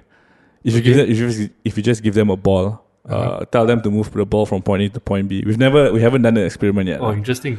So we're intending to like get a group of people to do it. If you're interested, drop me a DM, I guess. Then I'll just pass you the file. Nice. But yeah, so I feel like that's the same thing for scripts also. When you see a script, every director, everybody, not even just a director, is going to interpret it a different way. Yeah, and then like at some point of time where the script writer sees the whole scene. Yeah. Like, fuck, that's not what I envisioned. Exactly, right? Like, okay, but at what point does it stop becoming your work? Right? If you're a script writer, is it the moment of handoff to the director that it stops becoming your work? I think the handoff to the right director to do you justice. Yeah. Instead of like finding a slot to fill for like, hey, we got one slot for director, you want to take for script ready. It's not blindly chosen. It's properly like, I guess like working in a film, you really need to marry the right team, right? Yeah, the right team and like get everybody on the same page. Yeah, I guess that's why the same directors keep working with the same crew. So right, I read this story about. Okay, this is fucking weird lah. What's that guy's name? The guy who does Transformers. Michael Bay. Yeah, Michael Bay. Okay, he's not the most amazing. Hey, this is not the spoiler finish yet. No, haven't yet. We're just talking. We're just talking right now. Okay. So the story about Michael Bay is that he's not really cinema right? It's just blockbusters. He's damn good at blockbusters though. He can direct the fuck out of action. And like when I watch back Transformers and all that, right? It really is fucking good action, man. Yeah. It's so fucking good. Like when I sat down and like thought about the choices of shots he takes, I mean he cuts way too fast and shit, right? But it's a director's choice. Yeah. And it all fucking adds up. So this guy, this Michael Bay, he keeps using the same crew. Yeah. For each film. And he's notorious for being an asshole. This Michael Bay guy. Like he shouts at his crew and all this kind of nonsense. So he was saying in one of those interviews, I can't remember with who, but basically he was saying that he shouts at his crew, makes them feel like shit and all that, right? Because he gives them a common enemy to be upset about. So his crew is more in sync with each other. Okay. And then they'll perform their best work because they want to help each other get the work done. That's quite intense. Yeah, it's a crazy way of like doing shit, right? That's his way of doing things. It's his way of doing things. But it works. It works for him. And I mean, it's not like he's an asshole. Like he looks after his guys. Yeah. From what I read, like he really makes sure they get paid on time, they get paid the right amount, so on and so forth. So he has this another movie, is it The Free Guy. Is it Michael Bay? I think it's produced by Michael. I don't know whether he does film anymore. I can't remember. I think he produces a lot now. Yeah. Man. But yeah, okay, sorry. Back to cinema. Back Oh, to yeah. like, as, like directors and shit. I- A24. A24. yeah. Yeah. Let's talk about A24 that. and Vice. Yes. Climax was Vice. Oh, but Climax was Vice. Yeah. I didn't know they did films, you know. Same. And I was like in the theater, like, fucking Vice. Vice movies? What? What? UK rave scene. Yeah, I didn't know Vice made films. I didn't know either. Fuck. And then like this another film, The Good Time. Yes, okay. Yo, the wow. Satfi Brothers. Safdie Brothers. Safdie Brothers. Yeah. Okay, so in terms of ranking the anxiety attacks, right, you get the most with Climax. Like through the fucking roof, your anxiety will blow. You like need to take meds after that. While watching the fucking film, you need to take meds. Shit.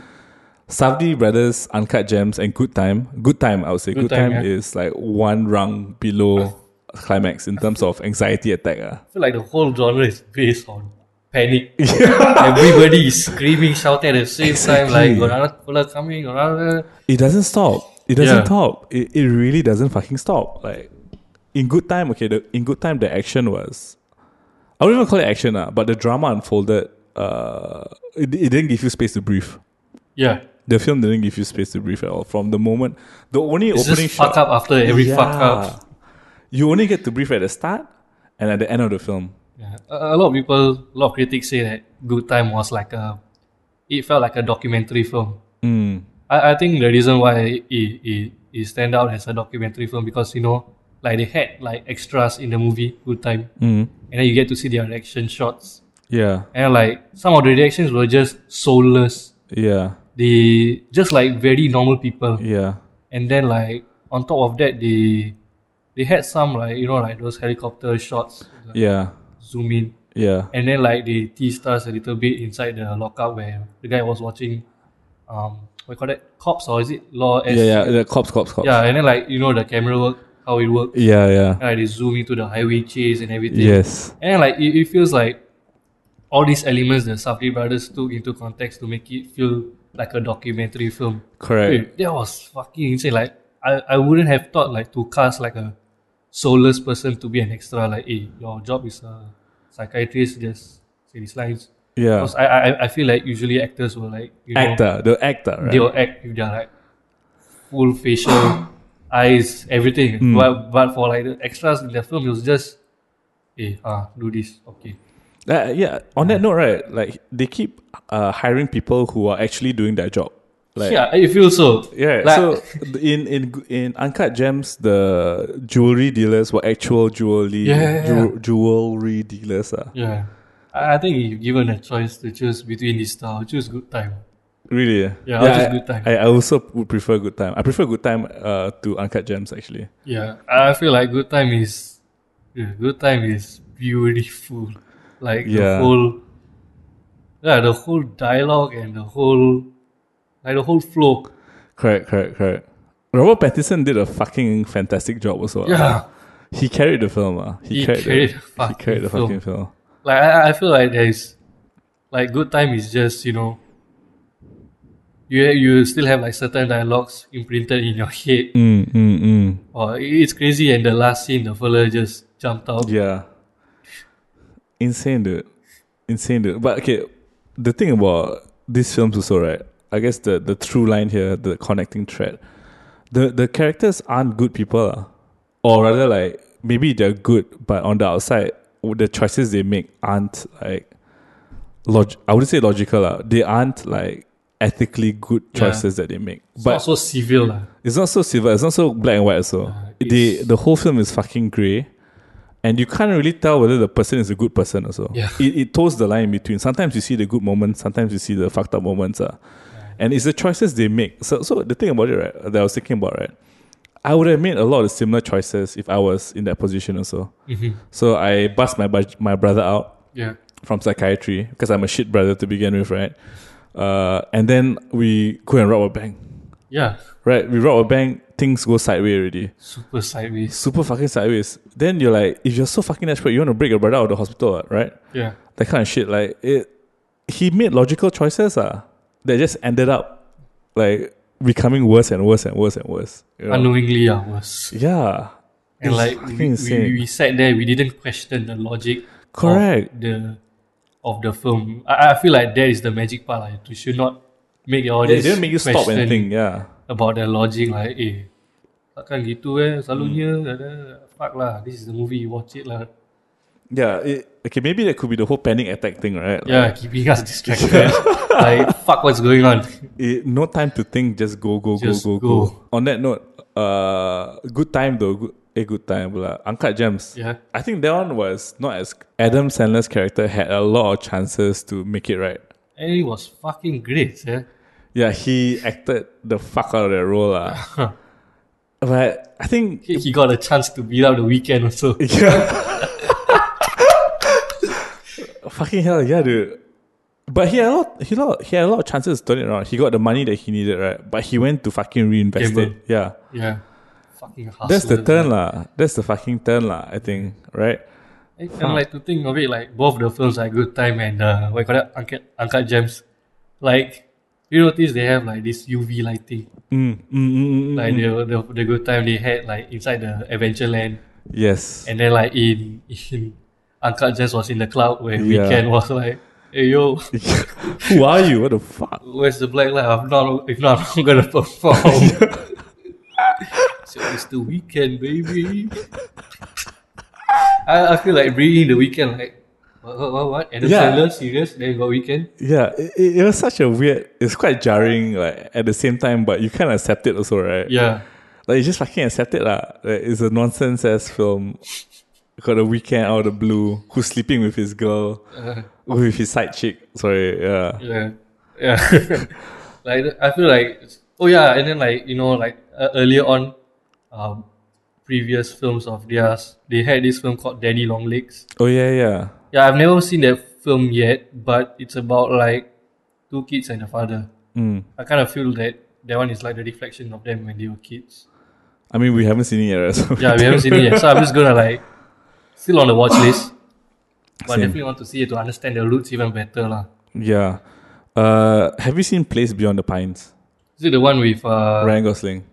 Ryan Gosling and Yeah. Eva Mendes? No. Eva Mendes and also the guy Rocket.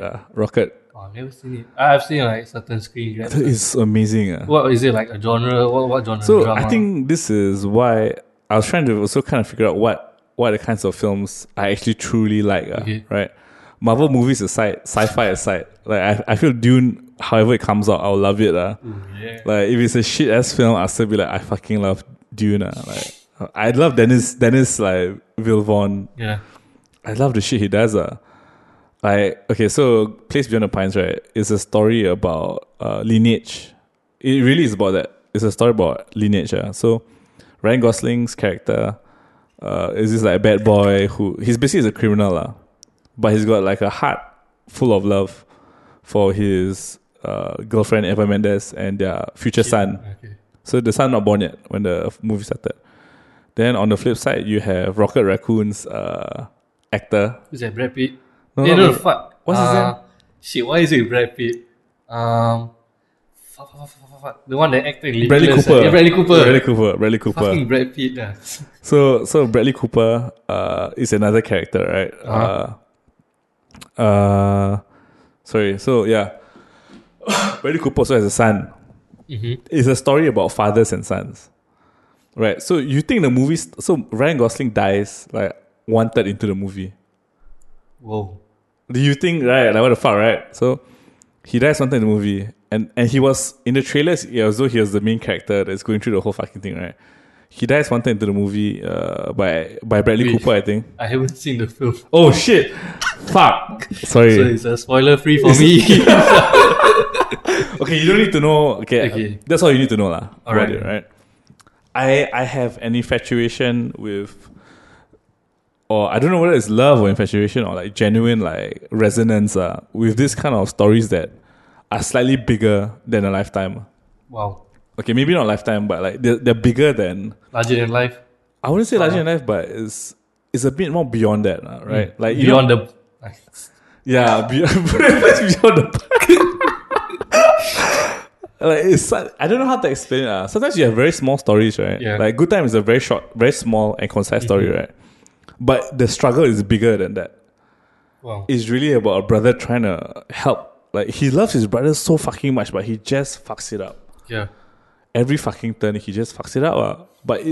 And this is just one small chapter that we get a peek into, you know. Like we don't know their history before this.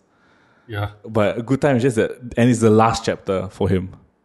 Yeah. One is into like back into like the classes, and the other one's like into prison. Exactly, there's no way out already, you know. So like, I think that's the beautiful part. Some films they really start and end right, with so much closure that like you don't think about it after that.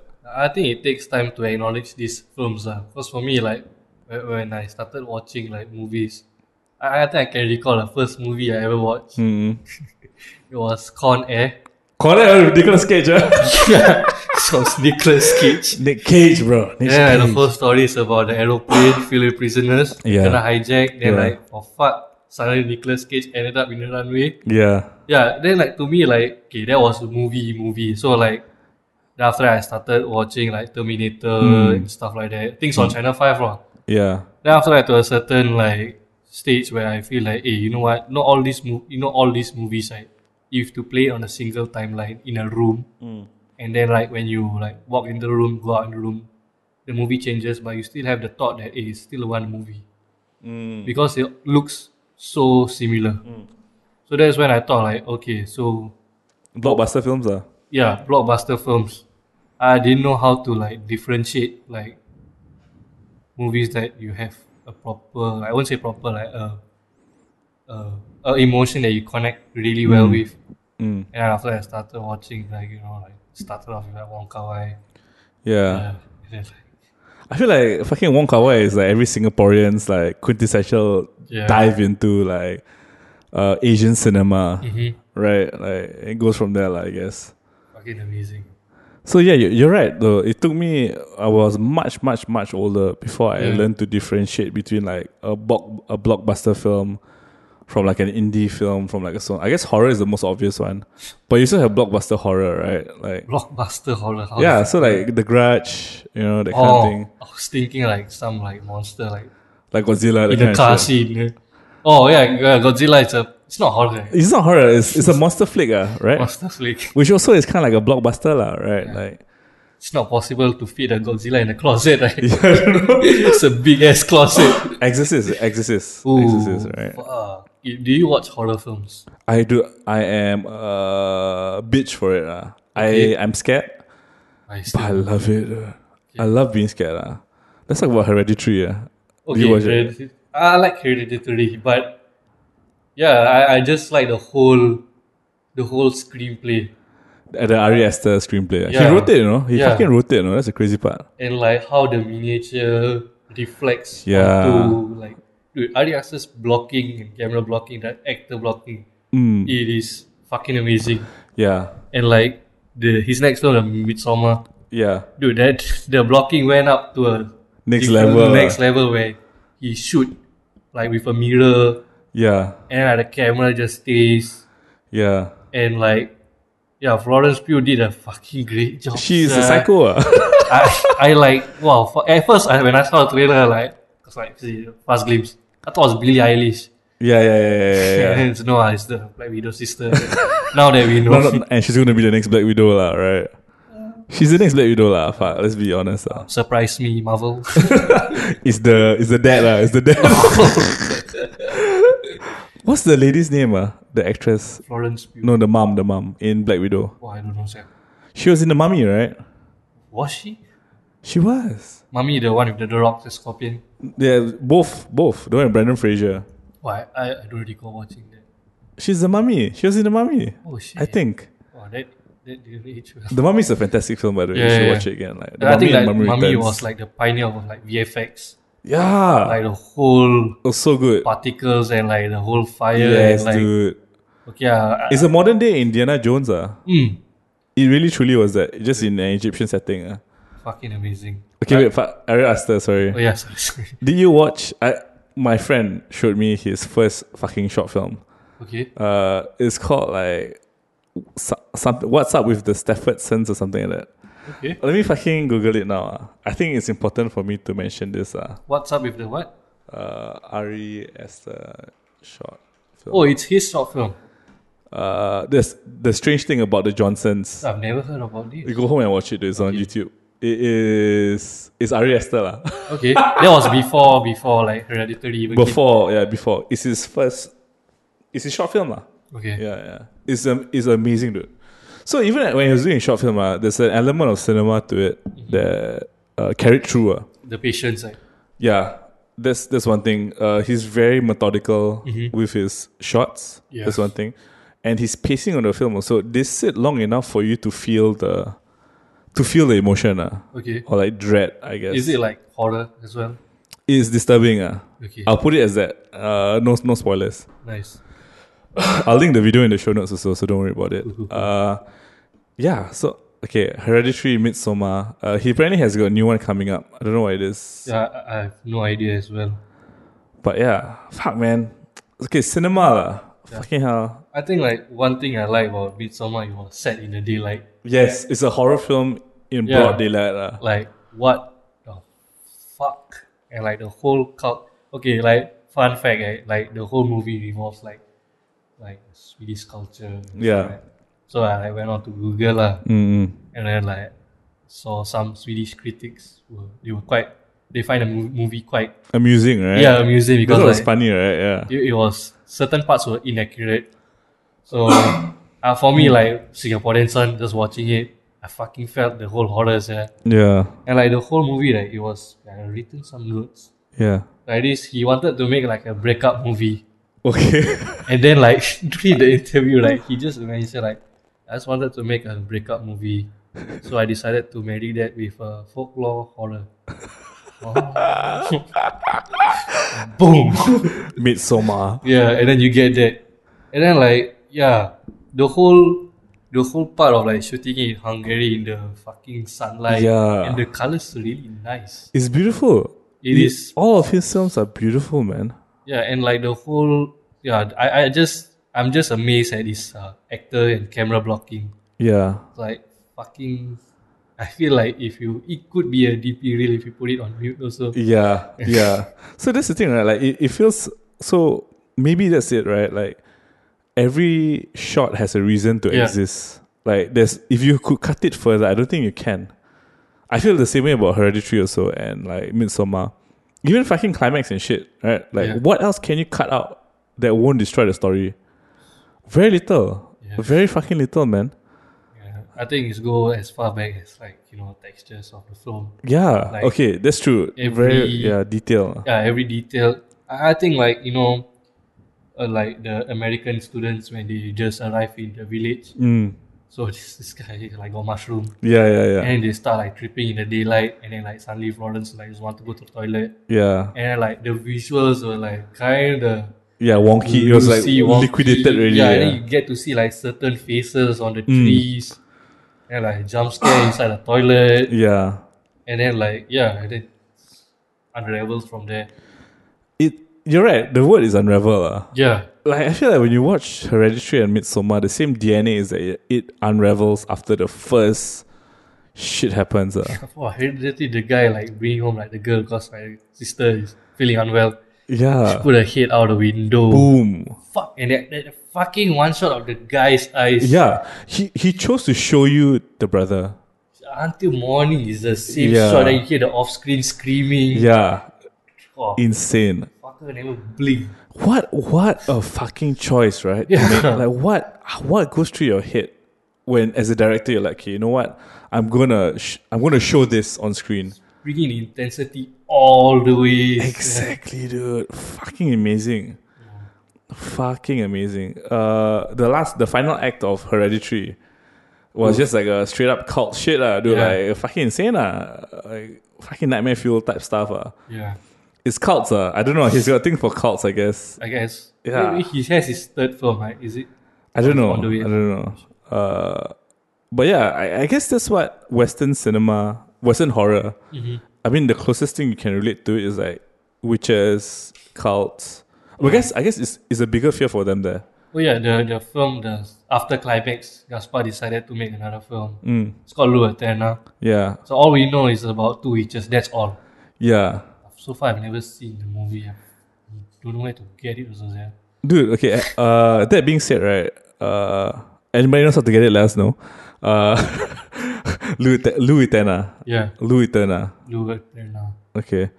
That being said, right? Go home and watch Blair Witch Project.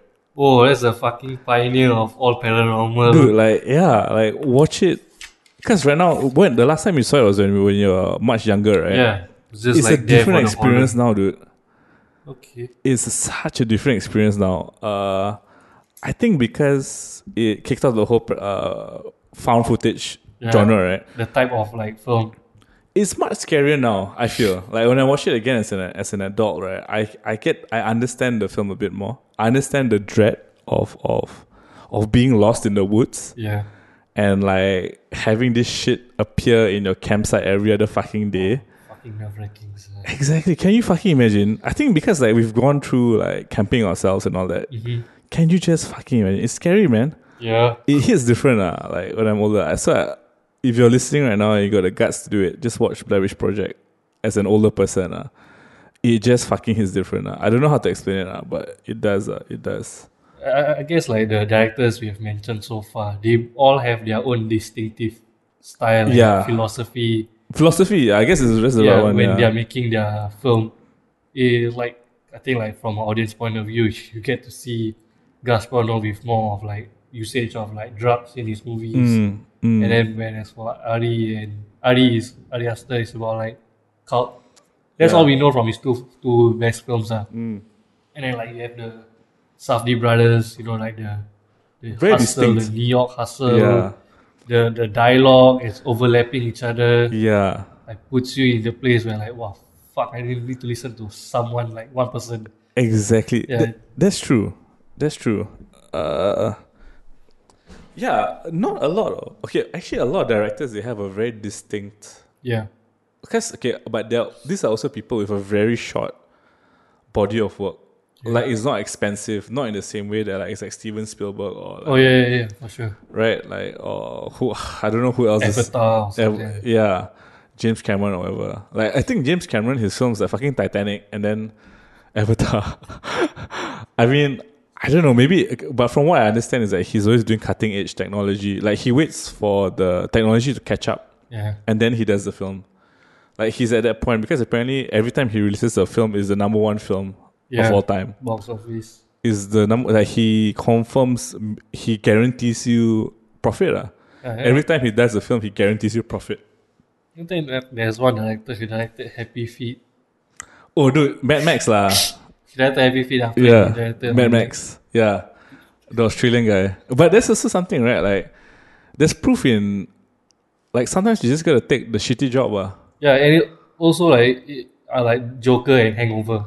Yeah. Todd Phillips. Yeah. Like, I wouldn't expect Todd Phillips to do Joker Yeah. because all his movies, films that Rom-coms. Yeah, we've very known is juvenile. like- Yeah. Hangover and stuff. That's when he did Joker. It felt him.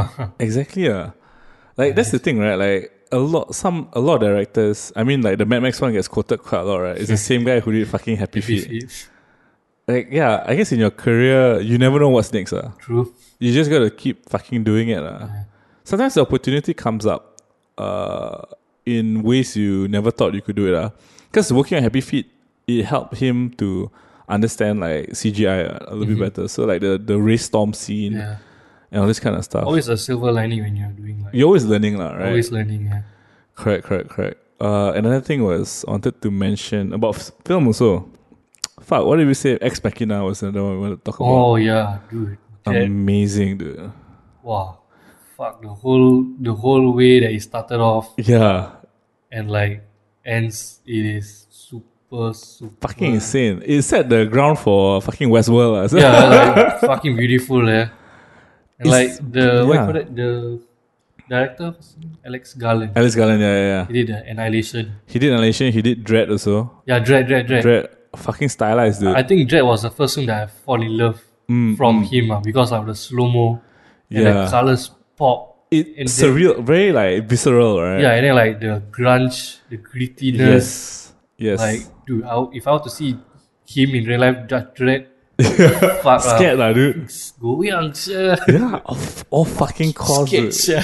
Exactly, like a proper. So his version of Dredd, right? It really felt like he was a judge, jury, and executioner. All in one. Exactly, which is what they were supposed to be. I didn't get that from the Sylvester Stallone one. And he's like fucking no emotion. It's just like duty calls. Exactly. Like, he's a machine at that point, right? If you want to fuck shit up, yeah, I'll fuck shit up too. Fucking insane, dude. Action pack. Okay, the fucking movie of like the slow mo, damn beautiful. Yeah. That's why I like gained my interest. Like, oh, who the fuck is this guy? Amazing, right? And it was apparently quite a low budget film, so. Yeah. Oh, speaking of that, I watched Her recently. Fucking recent, like last week. Spike Jonze, eh? Spike Jonze, dude. Okay, I mean the whole Lost in Translation bit aside, right? Yeah. Her is such a. Maybe I got email, Okay. Paise, bro. It's okay, man. Sorry. Okay, back to Her. Sorry. So I was saying, like, I watched Her recently as a older person also, lah. Oh. And okay, I watched Her recently as an older person, B as somebody who does cinema, like who does editing and all that, right? And it is such a simple film. Scarlett Johansson's voice Is okay. So main character Joaquin Phoenix. Yeah. That's all you need. The film, it looks faded, but it feels colorful at the same time. Exactly. So the whole film is carried by Joaquin Phoenix and the voice of Scarlett Johansson. Same thing. There's one, I remember this so distinctly. So the first interaction between Joaquin Phoenix's character and Scarlett Johansson, the OS, the whole thing started when he bought the OS, he went home, he sat in his chair on his computer. Fucking cute. He just turned on the computer, right? And then it starts. And it's just him dialoguing to a voice. And androids. Like, no, but you only see him, and then the cuts were like very, very small cuts, very subtle cuts. It's not jarring cuts, it's not like obvious cuts. And that whole scene was just him. Like, you think about it, right? Like, there's nothing stopping us from doing that. There's really nothing. Like, you just need solid script. One fucking actor is all you need. Great one. A great one. Albeit it has to be a great one, right? But that's all. Imagine they actually cast like Nicolas Cage to be another voice. No, like Joaquin Phoenix, like just replace him with like Nicolas Cage. Deepfake him. Or like Steve Buscemi. You never know, though. You never might get a different kind of like response, right? A fucking different one. Yeah. Yeah, but it's a very good film. A lot of movies are good, man. A lot of movies are really good, and a lot of movies, like, if you really think about it, doesn't take a lot. Like, you can literally do a very, very scaled down version for a lot of them. Yep. I feel that carries the same heart and narrative to it. There's a lot of short films out there also. So apparently there's a very popular YouTube channel that keeps playing horror films. Is it the Pony Smasher? No, that's the guy that did Shazam, yeah. And before that, he was a fucking YouTuber, dude. Yeah. He's a horror even after YouTuber. Shazam, he still posts on YouTube. Yeah, they're fucking nice guys. Lepak gila, yeah. And he shoots on like a pocket 4K. So what was I gonna say? Yeah, so he did not Lights Out, right? Lights Out was Pony Smasher. No, like, how's Pony Smasher? Is it? Wait. No, it was this Asian dude, right? Then he did the Conjuring. Oh yeah, he did the Conjuring. James Wan was the one who did Lights Out. Pony Smasher did that fucking crazy one where you keep turning on and off the light. Oh yeah. And then the face is at the... Oh, fucking creepy, yeah. Yeah. Was that him? Yeah, it's Pony Smasher. David F. Sandberg. No, I'm trying to find his short film that freaked the fuck out of me. This one, right? This. Yeah. Lights Out. That's Lights Out. Yeah. Then who's James Wan? James Wan, wait. What movies? Yeah, I'm trying to search as well. Conjuring 2, Insidious, Aquaman. Yeah, that's fucking weird, right? The Nun, Saw, Conjuring, Annabelle, Fast and Furious 7. James Wan did Fast and Furious. It can't be it. Oh yeah. He did Saw. Saw was the one that pushed him into stardom. Yeah, that's 2004. 2000. Yeah, it was so old. Pony Smasher. Yeah, he did. Yeah, Lights Out, 2016. Right, he directed the full length film, but this Pony Smasher dude was the guy who did the original shot, right? I think Lights Out was still directed by David F. Sandberg. Yeah. The short film, right? The short film, yeah. Yeah, that was the one I was referring to. Oh, okay. Not the movie, not the movie. Okay. The short film was by David F. Sandberg, right? The one with his wife. All the short film was just with the wife. Yeah, but that's like it's a beautiful relationship also, right? Yeah. To have your wife be the one.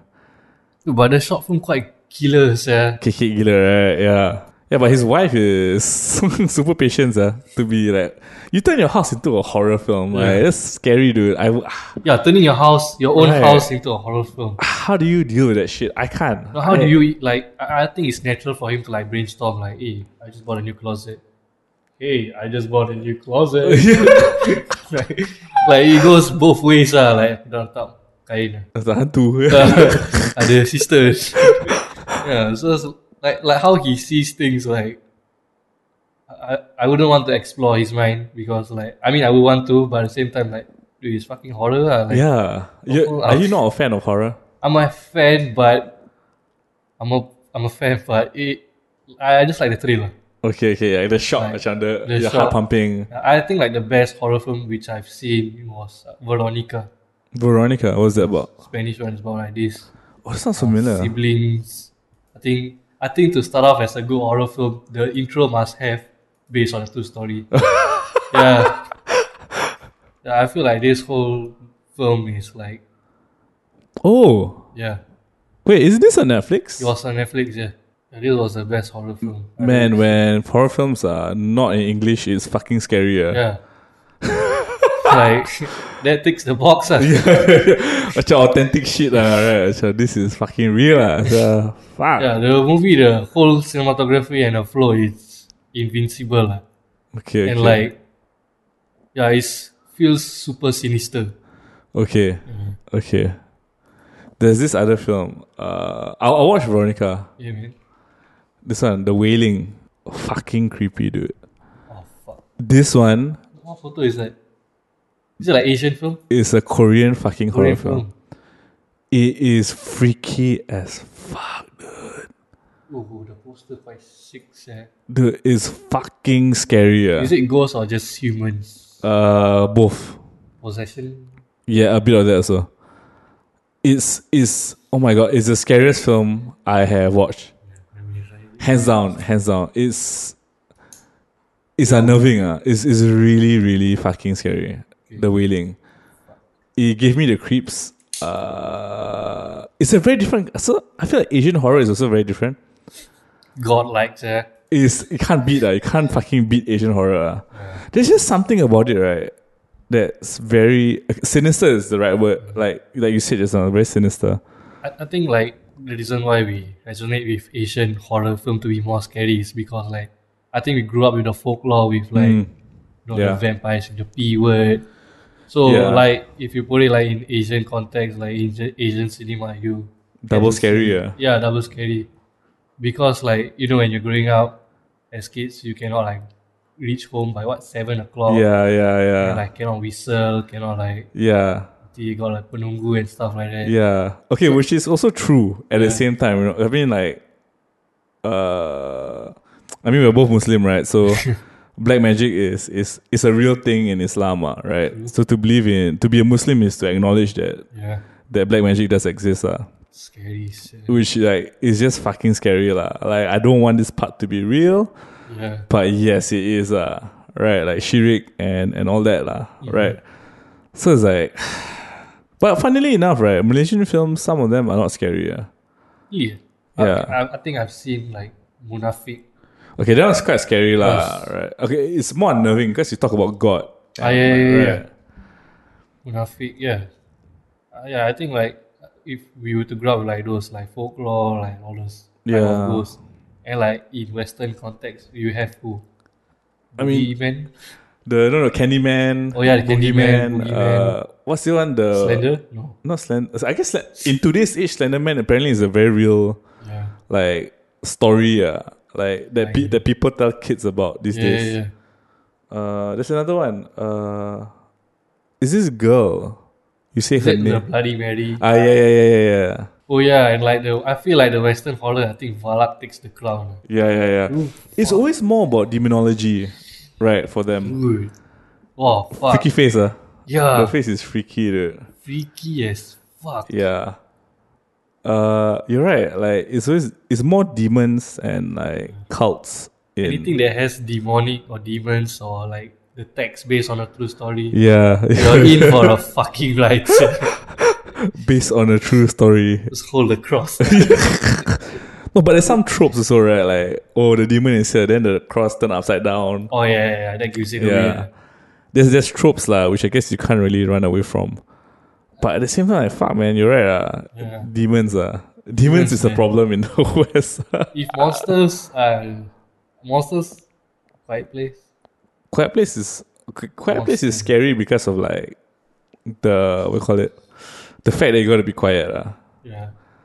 The soundman can just go home. Someone can just put wireless mic. Okay, guys, we're good. And they had a sequel, like, Yeah, it's coming out next year, I think. next year. I Yeah. thought it's out already. It's out already. I think so. A Quiet Place 2. 2, yeah. It's even quieter.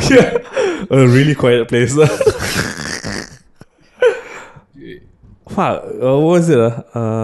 There's this other film. Oh, The Thing. Oh, there's one, the classic one and the modern one. Okay, the classic one is scary.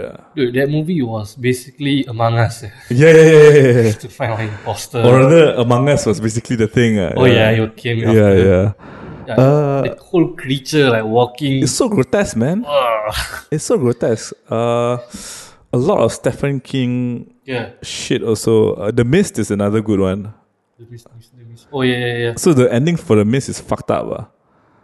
Do you remember what it is? Was the guy in the car? Yeah. So it's so The Mist, the general idea behind it, right, is that one fine day, a mist just appeared in the fucking world, and then creatures were coming out of this mist, and these creatures were like from hell, that kind of shit, like fucking crazy shit, and they couldn't kill the creatures at all. They tried to shoot it, blah blah blah, kept dying. So the whole fucking film, right?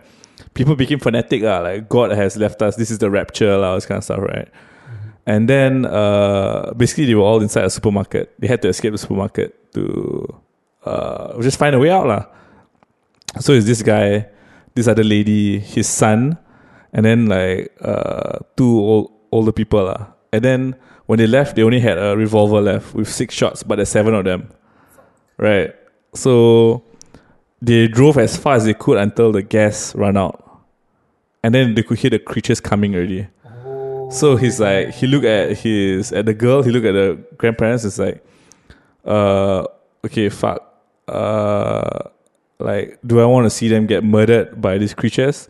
Or should I do the merciful thing of just shooting them in the head and ending their misery, right? Yeah. So he shot them all, pop, pop, pop, pop, pop, pop, pop. He killed his own son, Yep. Then he started crying, sobbing, crying. And then it wasn't the monsters that came, it was the army. The army managed to fight off the mist. That's probably directed by Robert B. White. But it's crazy, the payoff was so fucking insane at the end. I was like, oh my god. Fuck, dude. Yeah, so if you were in his shoes. Exactly. If you had just waited 2 more minutes. Fuck. Insane, bro. Fucking insane. Kanchong, Exactly. You can't kill yourself really, dude. Fuck. Yeah, but yeah. So that's films, Yeah. That was a whole fucking segment about films, dude. I like how it's like it puts you in a uncomforting state, so like phase, Yeah. and then like gets you to like think about next few days. Yeah. Yeah, I guess like those are really good films. They Yeah. give you that thought like, hey, this movie is not gonna end it here. Correct. Like, it I'm sits still with you, gonna right? think about it. I guess this one is art, right? I mean, Yeah. people say that about art. Like, Discomfort. discomfort and how it lingers in your brain, right? Yep. Like if it's good art, you will be thinking about it, Yeah, definitely. right? Yeah, I think it's no longer cinema, it's no longer movies. It became art. Especially the ones with bad ending. Yeah. I think it's quite rare for me to remember a good one which I really resonate well with, like a good ending. Uh-huh. Most of the film I like is all Like shitty, like fucked up, like so fucked up. It's like, yeah, it has to give the like, the stage for you to think about, like on a scale of 1 to 10, how fucked up. yeah. I don't know, man. Like it ends in it's a lot of tragedy, right? All the fucking films we spoke about just now, Yeah, and the tragedy is like you didn't see it coming, and like the choices and you it's made. inevitable also. Dude, like yeah, those are like I love those type of films, like fucked up one, like really uncomfortable, and then like the takeaways gets me thinking, like I don't know, I'm still thinking about climax also. Yeah, it sits with you, man. Yeah, It fucking sits with you, man. like the whole flow of like a distinctive style from different directors. I Yeah. guess it goes to say that, like like just you just gotta like do what you think is right. Yeah, Then you think you can get the genuine results. yeah. I guess that's right. Being trusting yourself. Just be just doing you. Mm-hmm. And then like even if you fail, you get to learn more about yourself. Correct. That's very true. Like even if you fail, you get to learn more about yourself, and that's I mean, it sucks that you didn't get to accomplish it whatever you wanted to do, right? But Yeah. you learn about yourself, and like fuck, only you are keeping tabs on yourself, Yeah. right? Like nobody is responsible for your growth but yourself, right? Yeah. Fuck, that's so true, dude. So like- true. The practice of like self-awareness and like not to like just pause, Yeah, think about like how your actions reflected on other people while in the midst of like in the pressure. yeah. Yeah, it's just a matter of like putting yourself in other people's shoes also. Empathy, yeah, right? Empathy, yeah, man. I guess is that why you resonate with this film so much? Because you can kind of feel for these characters. I resonated with these films because they weren't accepted in normal happy cinema. Okay, I like how it is. I like how everybody hated it. okay, I like how everybody like finds it uncomfortable. yeah. It's like a perfect discourse to cinema. yeah, And it's so bold. I mean, like, for a person to do that, like, hey, today I'm gonna fuck somebody's day up with my films. And then like that drive and that like eagerness to like, and he never backs down. He's like, the more people like hate on, he like, hey, okay, I'll show you one better. fuck, Yeah. dude. It's like always, I'm sure like the hate comments will like affect him like in a way, Yeah, but at the same time, he's just creating more and more shit, like staying true to himself. yeah, and like why stop? Also, right? Exactly. It's like, why stop? I think good art will always divide people. Yeah. Right, and like, are you if you're not causing some kind of conversation with your work, right? Are you really making impactful work also, or is it just another thing that people just like, okay, double click like, and then like move on, right? Like it's not gonna be impactful, And I feel like I mean personally, I struggle a lot with that. I feel like a lot of my work is quite shallow, and it doesn't like go beyond a certain like mindscape. Then again, I've never truly like. I think I'll be very disappointed if I did put in the effort to create something that has a bit more meaning, right? And it gets treated the same way as like, oh, I just like click like and then I move on to the next thing. That's gonna fucking suck. Like, I think my ego will be so fucking damaged. Yeah, like the confidence and everything. Yeah, because it takes a lot of commitment to create something that you believe in. Yeah, and I like to get people to throw stones at you. Yeah, I mean, I'd rather get hate than no reaction. Yeah. You get what I mean? Like, it's very weird, but At least somebody reacted. yeah. Like acknowledge the hate. Like I sat through your work and I hated it. Thanks. Thank you for sitting through. Yeah, exactly. I think that's something to be said about creating things, right? Like, I don't know, man. Like maybe it's a very complex, like super ego, conversation about like being validated by the work. It could be like negative validation, but it's doing something out there. I think the ego needs to be there also. Yeah. You need to be really You gotta really be confident, crazily man. obsessed with Yes. what you want to do, Yeah. and then you'll see like greater things incoming. It might not take a night. Yeah. You just gotta keep it consistent. Like, That's true. yeah, man, you just gotta keep it consistent and like just not doing things blindly. But you know, like there's this saying called like practice makes perfect, but nobody talks about like the perfect practice makes perfect. Oh. Yeah, man. Like Yeah. how you treat yourself and like how you treat yourself with the works. That's true. Do you have a frame of mind when you edit? No, speaking about that, right? Like, do you have a frame of mind? What do you mean? Like, I mean, it's very clear to me that every time you have a client for A2 Films, right? They love the work. Yeah. They fucking love it, Like, I don't know whether it's because they pay you money, so you're forced to love it or what. But me particularly, I love the edit that came out, Yeah, man. right? And I love the film that came out of it. And like I was asking, right? Like, is there a frame of mind you enter before you start on the work? How do you treat yourself when you're looking through the footage? How do you know what to keep? How do you know what to put out? Okay, the whole thing starts right from I think my workflow changed after I took a lot of interest in film photography. Because when film photography, you have 35 shots. So you really need to be, all these 35 shots need to be useful. Lah. Yeah. So in a way that changed my perspective of like filming a wedding. Like every shot has a proper reasoning, Yeah. has a proper like thing to tell. Lah. Yeah. So the way I shoot things is all chronologically. And sometimes in the edit I detach the linear storytelling. So to put myself in the frame of mind, I already know what I'm gonna do during the wedding day. So like the energy I get, the whole vibe from it, and then like like putting it in the story, and then yeah, I guess like for me when I go for, say example, the wedding starts at like 8, to be there at 8, I try to wake up at 5 a.m. Because I need time to defrost myself. Yeah. I'm not the type where like can come at 8, so I'll wake up about like 7 and 7:30 in the house. I have to wake up way earlier so that I have time to like compose.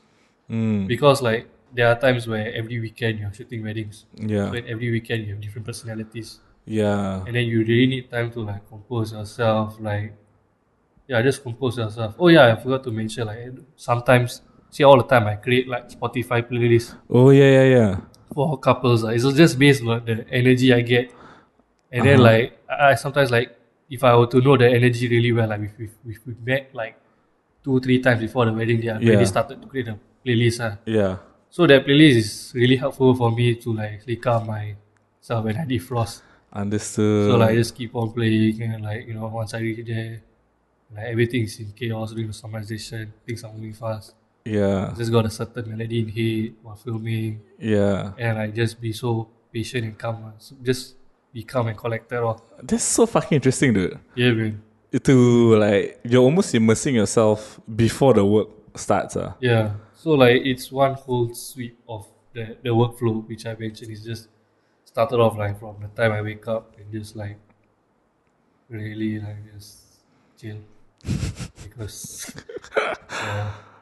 even if it's like, I don't think weddings for me are a mundane thing because like everything is different. So I wouldn't expect a routine thing. I mean there is a certain routine, but during that time it's always bent or broken. So like I just need time to defrost myself to actually like just be calm, and then like I think the edit I'll just lay out everything, like everything like on the timeline, you just like chronologically you dump everything from the project folder into your timeline, to your sequence, and then I'll just find like the parts of like different emotion. Then like certain emotion and certain quiet parts, and then I'll just piece them according. And also like what you call that? Like the music and the song choice. Yeah, it's very different.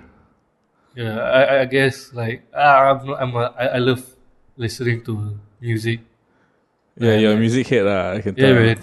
man. Fucking music head. So I like each time I meet a couple, like I get like certain song from them. Sometimes I ask like if y'all got any like Spotify playlist you have. Sometimes they have. Then sometimes I like just skim through my phone. Yeah. So like open the link they send. Then I get to see like the songs which I listen to as well. Yeah. So like yeah. fuck off the fucking great start already. Yeah. And then like from there I'll just like stamp the playlist and I'll just like go listening Yeah. and then like putting myself into that state, the chi state. Yeah, the Zen zone. Yeah, Zen zone. Yeah. Like for me, like I edit the way I edit is I wake up and then I just don't edit. I just like sleep up for a while, chill for a bit. I only start editing at night Okay. because like at the daytime you get to hear the cars. Yeah. Somehow I stay on second floor. Okay. Yeah, so like I feel that is interrupting my Your state. yeah.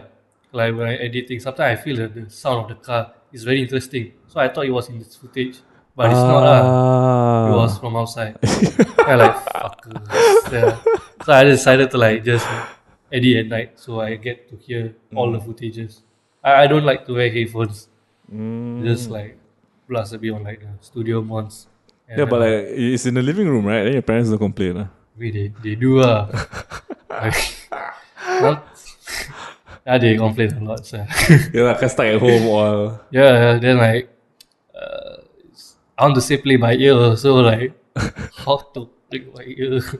So like yeah, I'll just do the sequencing at night and then in the daytime once I get like my tracks and I'll just lay it over. understood. Yeah. It's not about like editing to the beat. Yeah, I realized you don't do that. Yeah. I mean back then I did, but now I just feel like no. It's interesting, right? I think like you're talking about a frame of mind that something I still struggle with also is like maybe because of the medium that or the industry that we're working in, right? It takes a lot, right, to edit to the story and then B the emotion of what you're trying to tell with the shots. Yeah. That is a stronger cut than cutting to the music. Yeah. Right, like, wow, it's very hard to do actually. In all honesty, I mean, I struggle with it lah. Maybe it's something very easy that everybody does. I'm the only guy struggling with it, but I think it's just a matter of like just playing it on mute. yeah, and like seeing visually what's happening, right? And Maybe then, like, because for me, like on the wedding day, I know what song already. So I have that tune in my head. So I just need to find something similar to that tune because of royalty free stuff. And then like yeah, it takes off. So like while shooting already, I got my editing timeline in my head already. Okay, that's the beauty. Okay, here's the thing, right? Like, one thing also, right, is you are the camera guy and the editor. It's quite rare, don't you think, to be like usually in a team, like at the bigger places, right? The camera guy isn't really the editor, or like you have at least another pair of hands to. I mean, I do if like things were to need, if like I have more than one on one date. Yeah, that's one thing, right? Like, so you are actually excelling very well in these two areas that don't really mesh. The interchangeable skill sets, right, is not really interchangeable, man. Like, to be a camera operator, you gotta know your lenses, your fucking like the light and like what's it like framing, composition, how to direct the fucking couples. Oh, usually I do. You don't like your fly because that's because you choose to be like a fly on the wall, right? Then there's also like sound that you have to take care of, right? All these factors during the shoot, during the wedding, right? Then when you go home, you have to change your mindset into an editor, right? Which is fucking insane. Like, it's not a transferable skill, in my opinion, lah. Is really not supposed to be a transferable skill set. I think it's very rare. Okay, maybe it's not rare, but like I think it's very, very hard to do. It's so hard. I can't do it. I think it boils down to the quiet time you give to yourself first before starting. Like really like just don't use your phone. Just okay, what are you gonna do today? Yeah. Really like just speak to yourself, lor. Yeah, and then like you don't rush things. Yeah, I guess that's true. Don't rush it. Just don't rush it. Like, for me, sleep is important. Because there are times where I just edit it and then until I'm tired. Yeah. And then like I make some changes. Then I Yeah. wake up then I like think about it like, hey, what the fuck? I was overthinking at that point of time. Because I got too tired and hazy. I feel quite a bit like hazy. Yeah. So like, Yeah. you just need fresh, clear headspace. Yeah. And uninterrupted. That's amazing, dude. Yeah, man. Wow, man, take your time. Yeah, I've not heard that Take your time. in the last fucking take your 7 time years to compose yourself of before, my like- fucking career. I think it was written in the book you borrowed me. Oh yeah, Yeah, there was this guy- Manage your day today, is it? Yeah, I managed today. There's this guy. He has like two daughters, 2 kids, and then like he wakes up way earlier to like compose himself and like to just have me time Yeah, and like take things. Don't rush. yeah. Oh, that's It's beautiful. hard to build the mentality to not rush. Yeah, it is. It is It very hard, really but is. you really need to. Then you will see the results day by day. Slowly, yeah. Yeah, Just have to be strong with it, right? yeah, And just be take time to strong-willed. compose yourself. Man, But the that's- most important thing is to do it. yeah, you can't run away from it, Don't. dude. That's so fucking strong. Yeah, man. It's advice that I've forgotten already, but you brought it back, man. Fuck. Yeah, I'm guess Yeah. like I think in your previous podcast, the one you had with your I've written some notes. Oh damn. Yeah. Yeah. The one with Ami. Okay. Yeah, he said to love nature is to love small things. Yeah. Fuck. That's the same thing as talking about textures. Yeah. And yeah. like fucking another sentence to remember. Yeah. And then like you mentioned your ability to say no as a freelancer.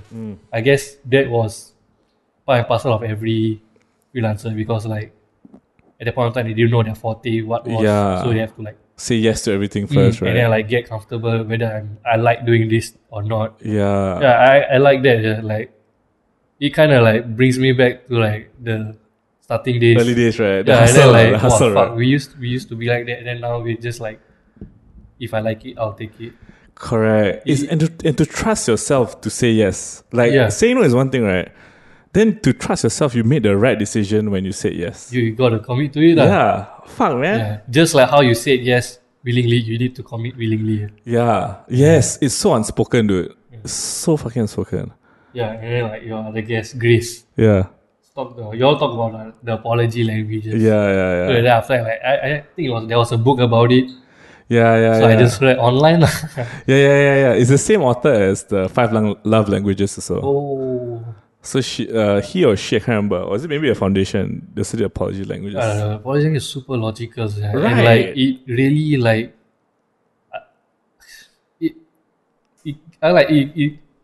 your pulse like just like your BPM like suddenly like drop. Yeah.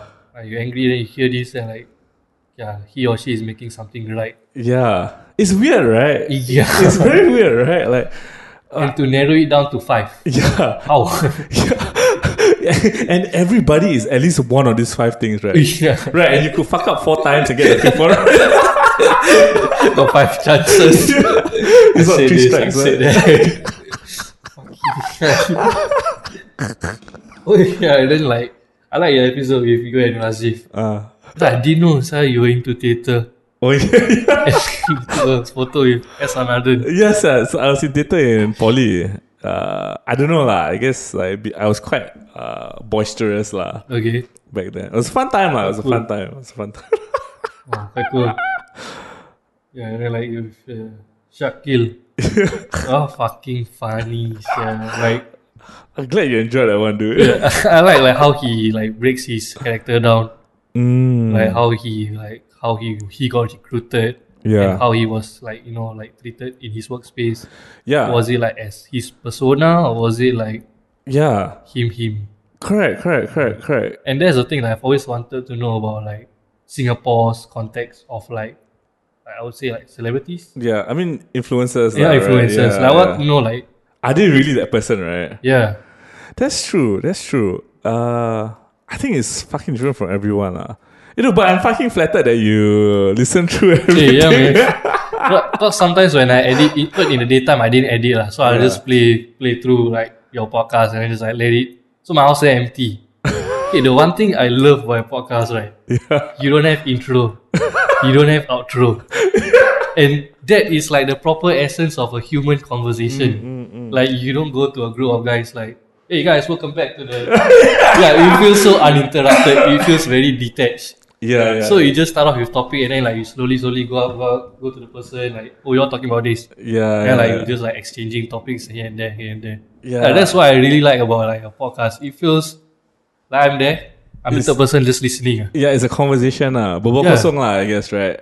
For what it is. A lot of substance though. Yeah, I was actually toying with the idea of like having an intro song or something like that. Like, because I feel like it's exactly... So this only entered my mind, right? Mm-hmm. After we spoke about this was before today, when you introduced me to like Gaspano and like all the A24 shit, right? And then I all their movies start with a track or like a driving sound or something like that, right? Because that sets your mind. The tone. Like it frames your mind into what to expect. Okay. There's none of their films open cold. Yeah. Right. Almost none. Like I guess Enter the Void. So it starts with you hear Tokyo. Mm-hmm. Yeah. Right, like you hear Tokyo, you hear this climax. It starts off with wandering down the... All of winter. Right. Then I think for me, it's like, shit, what if I can set the tone, right, for what the person is going to hear? So, like, I pass you the track later. I think I found one that nice. that might encompass it quite nicely. It's basically this guy called Samon Kawamura. Okay. He's like this Thai Japanese fella. So his stuff is a lot of samples. He does podcasts. No. He's a musician. He's a DJ musician type thing. Okay. So he basically a lot of his music. You know Onra? Oh no. Okay, so it's kind of like that. Like it's a lot of samples of like streets and all that laid over like a very like subtle beat. Ooh. Like that kind of shit. Like it feels more ambience. Mm-hmm. Like it's like those stupid like coffee shop sounds before the thing starts. Like just to place you. Like black screen first. Yeah, kind of like that. Shows you like the whole ambience. Kind of like that. So I was thinking of doing that. And what you just said just completely clashed with like what I had in mind. But I think there's an importance to it. Because I feel also like when I do the podcast, it really starts out very slow. Right, like the good stuff only comes like after the 15-minute. I feel like for my 4 podcasts that I've done, I think like that's the human part of a conversation. that's also that like, you don't can't jump talk in straight, right? You don't talk like big things at the start, like big questions. That's true, That's true. I think it gradually builds up from that topic and it escalates. Yeah, I feel like that's the most human thing. It's a bit more natural, I guess. Because I also don't really edit. It's not like those, Mothership is the streets. What do you think about racism in Singapore? Member tengah jalan. Yeah, I feel like that one starts with a big question. That's fucking funny, dude. I once saw CNA Talking Point. Okay. They did that. Oh, they shit. actually did. I was still working at Buena Vista, that area. So I can't remember where. Then I saw this fucking film crew with the guy, the fucking host. Then like they talked to Shakil. I was with him at that point in time. I was walking. Then after that, I like fucking excused myself. Then Shakil said, okay, can we talk to you for a moment? Then scrolls to whack, bam. What was the question? I can't remember what it was, but it was, But like was something big. It was something big. Like you're not really equipped to. I don't think anyone's ready. Like when you go into work, okay, today somebody's going to ask me the current status of our economy. It's going to come. I know it's coming. Oh, it's coming. Then you chase it down. You see the guy and say, hey, I got ask. Got the answer. Belum tahu question.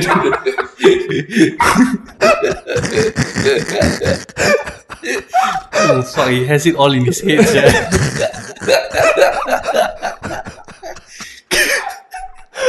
Fuck, man. Can you imagine if you're a reporter, then all you do is look out for these guys? Wow. Fucking rare Pokemon. Like, oh, he knows it. He knows. You're just walking around the camera and the microphone, right? Just feel the aura. You just make eye contact with people. It's so fucking weird. Yeah, speaking of like this weird kind of like humor, there's this thing, this show is called I think you should leave with Tim Robinson. I've been wanting to watch it. Bro, fucking funny. It is awkwardly uncomfortable. At the same time, fucking funny. Like, it is like a bunch of skits. Yeah. And like, one episode is like what, 20 minutes, 15 minutes. Yeah, very short. Yeah, and like in that same episode, like what, 3 or 4 short skits. Yeah. They just released their second season. Okay. It's fucking hilarious. Like, we can watch it after this. Yeah, I'll definitely check it out. Dude. I've been watching a lot of trash shows. That's great. We just watched Murder Mystery. What was that? The fucking Adam Sandler movie lah. Fuck. The guy from Uncut Gems. Yeah, the same guy from Uncut Gems. Oh shit. Because you watch Uncut Gems, you should watch. Tie the parallels together. Fucking stupid, bro. Basically, it's him and Jennifer Aniston. It's a dumb film lah. It's like Hubie Halloween. It's like it's your the Deeds kind. Your usual Happy Medicine films Stupid gila dude. Mr. Deeds, the guy with the black. Yes. Fucking dumb, right? Fucking this is comedy, I guess. Then we watched this one called Sexy Beasts. One is Netflix dating show lah. Yeah. So they would wear both the guy and the girl, they will wear some fucked up like costume and VFX makeup and shit to make them look like an animal. Then they go on a date. Huh? The fucking costume, bro. It's just like sexy cosplay. No, it's not even sexy. They look quite grotesque. Okay. And then they just see whether they have chemistry. Basically, it's to answer the age-old question of whether love is blind. So yeah, imagine I dress as a fucking like baboon, and then you dress as a devil. That is Then so we go distracting, for man. dude. So when they're filming, right, you can see the passerby just like looking at What the this fuck? shit, like, what the Okay, it's fuck's going fucking on? funny. It's trash TV, lah. What's the name? Sexy Beast. Yeah, Sexy Beast on Netflix. It's damn dumb, dude. It's damn dumb. Yeah, I think I'm still in the mood like watching like trashy stuff. Yeah. Murder Mystery. You should check it out. Murder Mystery. Then Hubie Halloween. Is classic Adam Sandler. Macam Mr. Deeds, Waterboy. Waterboy. Fuck. The kind of shit Waterboy was like this. I Am 12. Was it that movie? Was that 100 Yards or Which one? Longest Yard? Longest Yard. Yeah, Longest Yard is the... I Am 12, the birth certificate, right? Yeah. Oh, that's an epitome of a meme. Yeah. The football players look damn old, right? Birth cert. Habis selit duit ke belakang. Yep, he's right. It's true. Longest Yard. He's got... Okay, the only film that doesn't feel like an Adam Sandler film was Wedding Singer. Wedding Singer. It was very different from his other shit. Right? Like... those 51st dates kind. 51st is still a bit stupid. Like, you can have these dumb characters. Right, but it really wasn't there for Wedding Singer, I guess. Do you watch La La Land? Yeah. It's good. Okay, how do you feel about it? I feel that like I don't like it feels very, what do you call it? It's a warm ending. Yeah. It's really, I mean, love doesn't work out. Yeah, it's- Right, yeah. warm. We both mutually understand. Yeah, we are better apart. Yeah, and like it's a very warm goodbye. Mm. That was Damien Chazelle. Like, Mm. yeah, before that he did I think so, yeah. Whiplash. Yeah, Whiplash is good, bro. Fuck, let's talk about Whiplash. The Dude. whole editing of Whiplash. Yeah, it started as a short film, you know? Yeah. Started like- as short. Did you watch the short film? Yeah. Fucking low budget as fuck, bro. I think like it is another thing that started from the short film, District 9. Yes. Oh my god, dude. Neil Blomkamp. Yeah. You know he's- South African. Yes. Okay, that's the one thing that I think. Okay, maybe this is being very, very rude, lah. But Neil Blomkamp really reinvigorized South Africa in the headspace of a lot of people Okay. because he does distinctly South African films. Elysium, Chappie, and District 9, all taking place in South Africa. Like, Okay. yeah, future South Africa, sure. Elysium is like some planetary shit, right? But very, very clear that it was still like South African characters involved. Yeah. Chappie is straight up fucking the whole thing South African. Fucking Diane Wood was the main character. So the fuck. Chappie was hand animated, right? Yes. No. It was mix of the two. So they had to do a lot of screen. So when they did you can watch the Corridor Digital. Yeah, they were reacting to that. Because they tried to do something similar with the Boston Dynamic robot. So they had to do 2 takes for everything. But I feel that like that's the thing now. Like you can do that. Yeah, the technology. I feel like these films are like James Cameron is like pushing CG. Yeah. Like he brought Avatar. Exactly. And like some people are like pressing the pedestal up a notch. Yeah. Like Endgame, like Thanos. Yeah. His facial features. Exactly. Fucking human, huh? Yeah, sir. And the interaction between Thanos and the fucking actors themselves. It's so believable. Yeah. Crazy. Fucking VFX is really and it's so like it's consumer grade now. Like anybody can do it. Blender, dude. Like anybody can fucking do it. There's just the plugin MetaHuman. Unreal Engine. Whoa, what the fuck? Insane, right? It's funny because when I sent you that, right, it was still buggy. So a lot of people didn't get good results from it. Okay. So when they first did it for themselves, because you need to use like an iPhone with like LiDAR tracking. Okay. So it's meant to do that, right? So the depth tracker would match 1-to-1 with the MetaHuman model itself. When it first came out, there was a lot of buggy things. So like everybody in the like Facebook groups, right, were like just shitting on it. I was like, what the fuck? Like, I'm not getting the results I wanted, so on and so forth, right? Basically like Cyberpunk. It's like Cyberpunk, right? And I mean, it's also in beta also, right? So, but maybe like 50 people who had fucked up results, right? Maybe only 5 managed to like really sit down and fine tune it.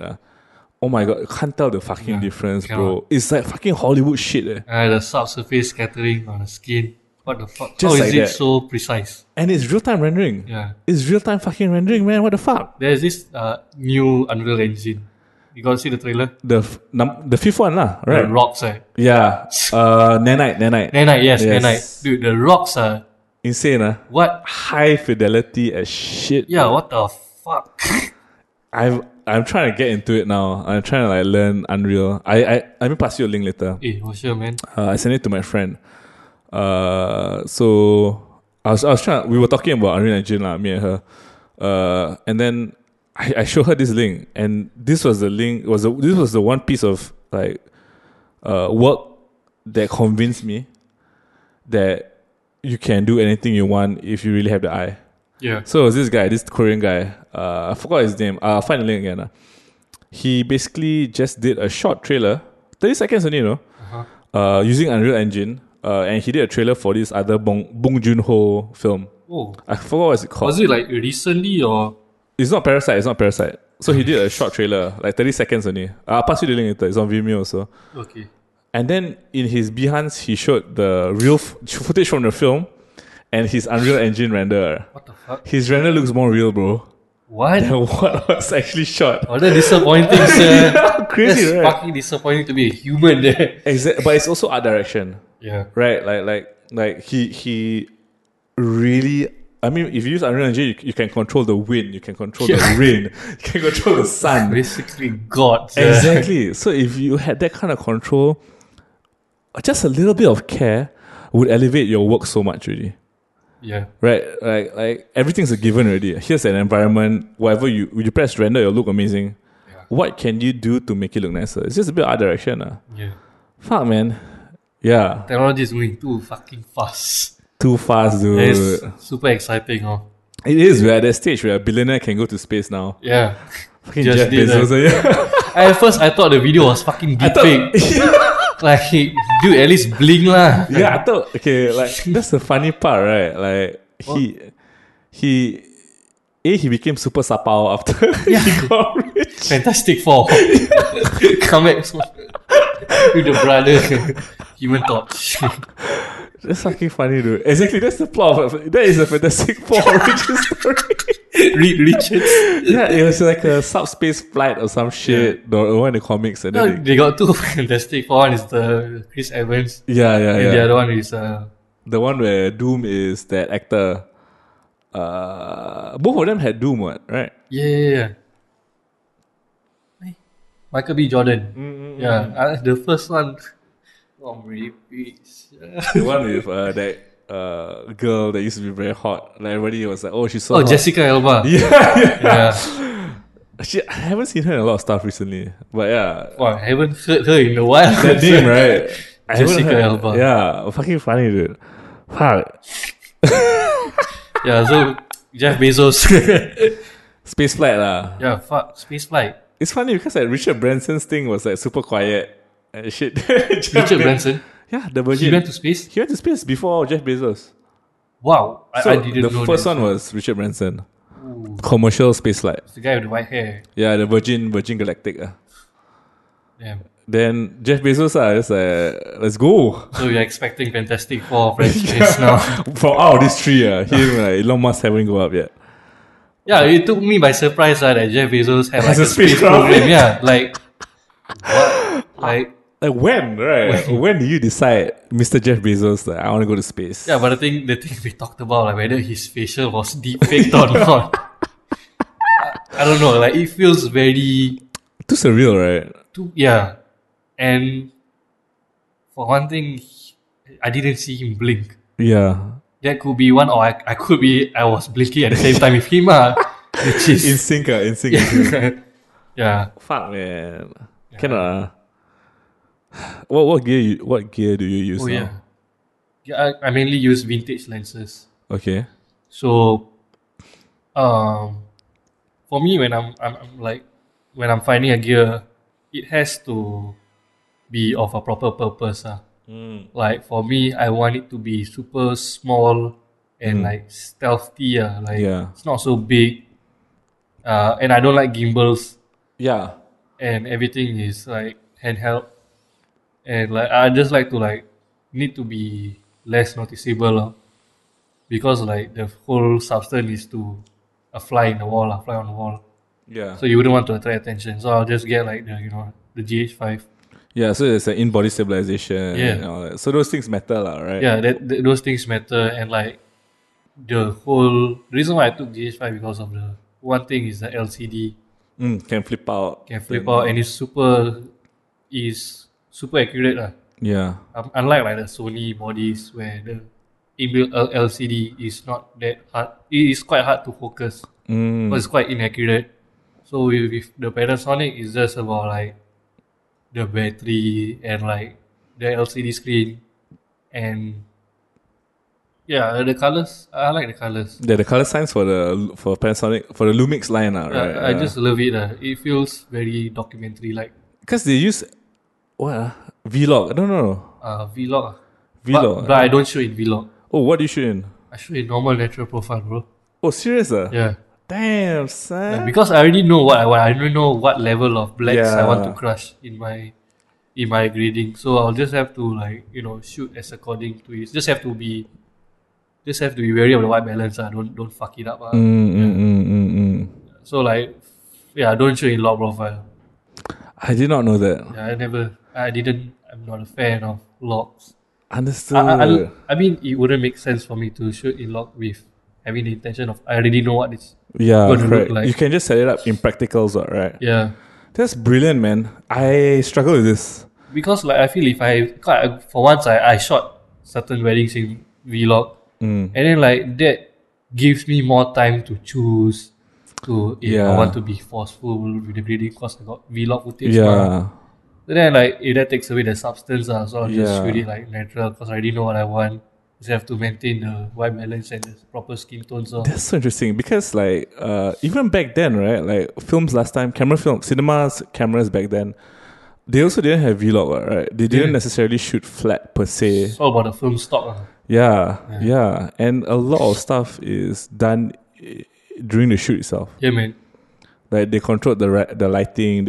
So when you get everything. the footage, right, it's macam halfway there already. Yeah, that's the thing. So when I like in preview mode, when I'm looking at the footages, I don't feel like my additional effort. I need to grade this again. I mean, I do have It stops your inertia, right? Yeah, I mean, I do grade like the footages for sure. Like just crush a little bit, and then like everything has to be natural, so it doesn't feel forceful. And then I think like my lens choice are all just vintage lenses because the outcome between shooting digital lenses and vintage lenses is super different. Vintage lenses like what? Like micro four third. I'm using the what you call that Super Takuma, this Japanese lens. I actually got it from my film camera. So my film camera came with that lens, and I just have to get the adapter for it. Yeah. So as and I can swap lenses between my film camera and my GH5. Interesting. Yeah. So like it kind of have like the consistent feel, lor. Yeah. The characteristic of the lens, right? Yeah, I just love it, like the whole glowy, a bit like muted, a bit. Yeah. in a way. I'm. This is very interesting because, past few weeks I was thinking about my own camera setup also. Mhm. So like after watching a lot of these films, right, I really want to try and explore a little bit. And then I realized that my experience with shooting, right, is very limited because the lenses I have are still lenses. Like they're not cinema lenses. Okay. So there's a lot of work that needs to be done to get it to look like a fucking film, right? Okay. And like the fact that you shoot in vintage lens is like you're so deliberate the choices you're making. Yeah. Yeah, versus like I feel like for me I'm struggling because I don't even know what the fuck I want to do. I don't even have an end result, right? I'm just like playing with the tools now. And I think that's why I'm meandering with it also. Like, I don't have a clear goal, which ironically enough, I should I should slow down and fucking think about it. Take your time, man. Yeah, fuck man. I feel there's a lot of stuff to chase. So Yeah. I guess like I think things changed a lot for me based on my character as well. Once I like started picking out like film photography, yeah. I can say that I feel that I'm more patient right now. Because last time, if I were to take a bus, if the bus is about to leave, I'll just chase the bus. Yeah. And now I just like fuck the bus, I can take another one. It's showing itself in other facets of your life, lah. Yeah, it kind of like ventures into that area right now because like when you film photography shooting straight and like when you miss a shot, then like, you tell yourself, wait lah, just wait a while more and just get a shot again. I think like that with what I'm careful of information I'm taking in, I think like that like subconsciously give me the ability to like wait for the next bus. Yeah. No point like being mad at the things you. Interesting because what that also says about you is that you're living life at your own pace. Yeah, man. And it's a decision to decide to live at your own pace with it. Yeah. And I mean, you chasing on the bus, it's so fucking minute, right? The detail here. Like, in the grand scheme of things, it's such a small fucking thing to chase after the bus. But it's a decision you're making. Like, yeah, fuck, man. Yeah, like, it's the small things that matter. Like, just what Ami said. Like, it like is. It truly fucking is. I feel this walk song is like the whole epitome of like having a substance in a conversation. I feel like this is the most longest time I've ever spoken to someone in a year, because I usually I'm not so vocal about things to anybody because I'm more of like the introvert. So I like, for one thing, I don't like small talk. Like even like if you're in a Grab or what, I know the taxi driver want to engage in a conversation. Maybe he or she is falling asleep. To a certain degree. Yeah. Like, it's just a small talk. Like it's a living hell for me. I mean, I kind of like I get all these like dialogues in real life. Yeah. And then like I would think like, hey, this is one bad screenplay. Like talking about the weather. Yeah. And then like, that's interesting. That is interesting. Okay, but I also feel that you're able to grow very fast and be very, focused about your growth, right? Yeah. Because you're living in just that one pillar, that one vertical. Yeah. Which is you're always either editing or you're shooting. Yeah, man. So for you to like, it is a natural part of the growth and a quick learning curve to picking up film photography because you are already shooting and editing. The one, like if I were to ask you to start script writing, that would be the harder thing to do. Yeah. And it'll take more of your time to do that, right? I mean, I've done some like script. Of course you have lah, dude. But like, I've never like shot it. I've just been writing. I'll share with you one experience I had. Yeah. That time I was in Peninsula. Okay. It's way before COVID. Okay. And then at that point of time, I just broke up from my relationship. Okay. And then like I was at Peninsula, I wanted to go to like the rental to collect some of the gears. Yeah. Okay. How old are you? Dude, it's 20. What's 20? 2018 lah. Oh, fuck, that's recent. 3 years ago. Yeah, that was quite recent. Fuck. Okay. Yeah, so I just broke up a relationship and then like things were quite rocky, and then like at the same time like and then like tomorrow shoot wedding, then like fuck. Yeah. How do I compose myself even like in a more ethical way? Yeah. So after I collect my stuff that I wait downstairs, I think last time I was quite a heavy smoker. That I was like smoking a cigarette. I saw this one guy in red, was wearing red polo tee. You know, the place was busy at Peninsula at 7-Eleven there. And it was like 5 rush hour. And then like I just saw him walking. Okay, I saw him walking blindly. And then like I saw like, he's holding a stick. Turned out to be like he's blind. Okay. So I just like go up to him and then like just ask him like, hey, where you want to go? I can like just help you. So after that like I felt very stupid, bro. Like he wanted to go to the museum. Like for Peninsula is a museum. Oh yeah. The yes. Colorful windows. Yeah. It's just a matter of going straight, turn left. Turn left. That's always straight reach already. I was so like, I felt quite stupid. I opened my Google Maps. And then like I wanted to show him that I'm not referring to Google Maps, so I like him my phone. But he's blind. Yeah. So he was blind, and I like him my phone don't, because I want to show you sincerely. Yeah. And I feel like, what is this? This is a good character. And I like him my phone. I just like continue talking to him, and it turns out to be he was blind at birth. Okay. So he was going to the museum to fetch his wife. Because every time his wife sent him to work. Yeah. Yeah, every time the wife sent him to work. And then like while walking, and then he said like, hey, you are under the bridge, right? And then I like, yeah, we're under the bridge right now. So he memorizes all the path. Yeah. The steps taken, the sensations and all that. And then he tell me that the last time Clarke Quay was so colourful. And then like, it kind of gives me the idea that, I thought you blind at birth. Okay, maybe the partner like guide him everywhere. And after that, like I just like send him off. Send him off, and then like at the museum. Then after he went through the glass doors, and then after that I saw like someone hitting the floor. I just look then turns out to be his partner is also blind. Holy fuck! Yeah, that's a short story. Right there. Yeah, and then I was stunned. I'm stunned right now. Fuck. I was completely shocked, and then like I went on my day. I have to go back to Peninsula again to return equipments. Yeah. Then I tried waiting for a while. Yeah. Maybe I can see him or what. Yeah. Soon he come out. Then I tell him I'm that guy who like walked you to the museum the other time. Yeah. And I just want to get more information from the previous episode. Yeah. Like I asked him like what you do in your free time. He said he plays in a band with his friends. I think he played the bass guitar. Holy shit. Yeah, and then like me being me, I still forget the route. I still open my Google Maps. Fuck, dude. And then like I just get to know like I think his wife was lost her eyesight like I think like as she gets older or something like that. Yeah. But the first episode still blows me away. And that sparked me into like writing from real life incidents. Yeah, that's the best kind of inspiration. Right? And it's like, and like the character, me like quite slurrer, like want to hide the Google Maps. Yeah. And like along the way, so I decided to like call the script. It's quite cheesy, bro. Okay, tell me about it. So the title is Dotted Path. So I feel like the dotted path. So in dotted paths, you feel like the humps. Yeah. The so braille. Yeah, it's also like the path. Yeah.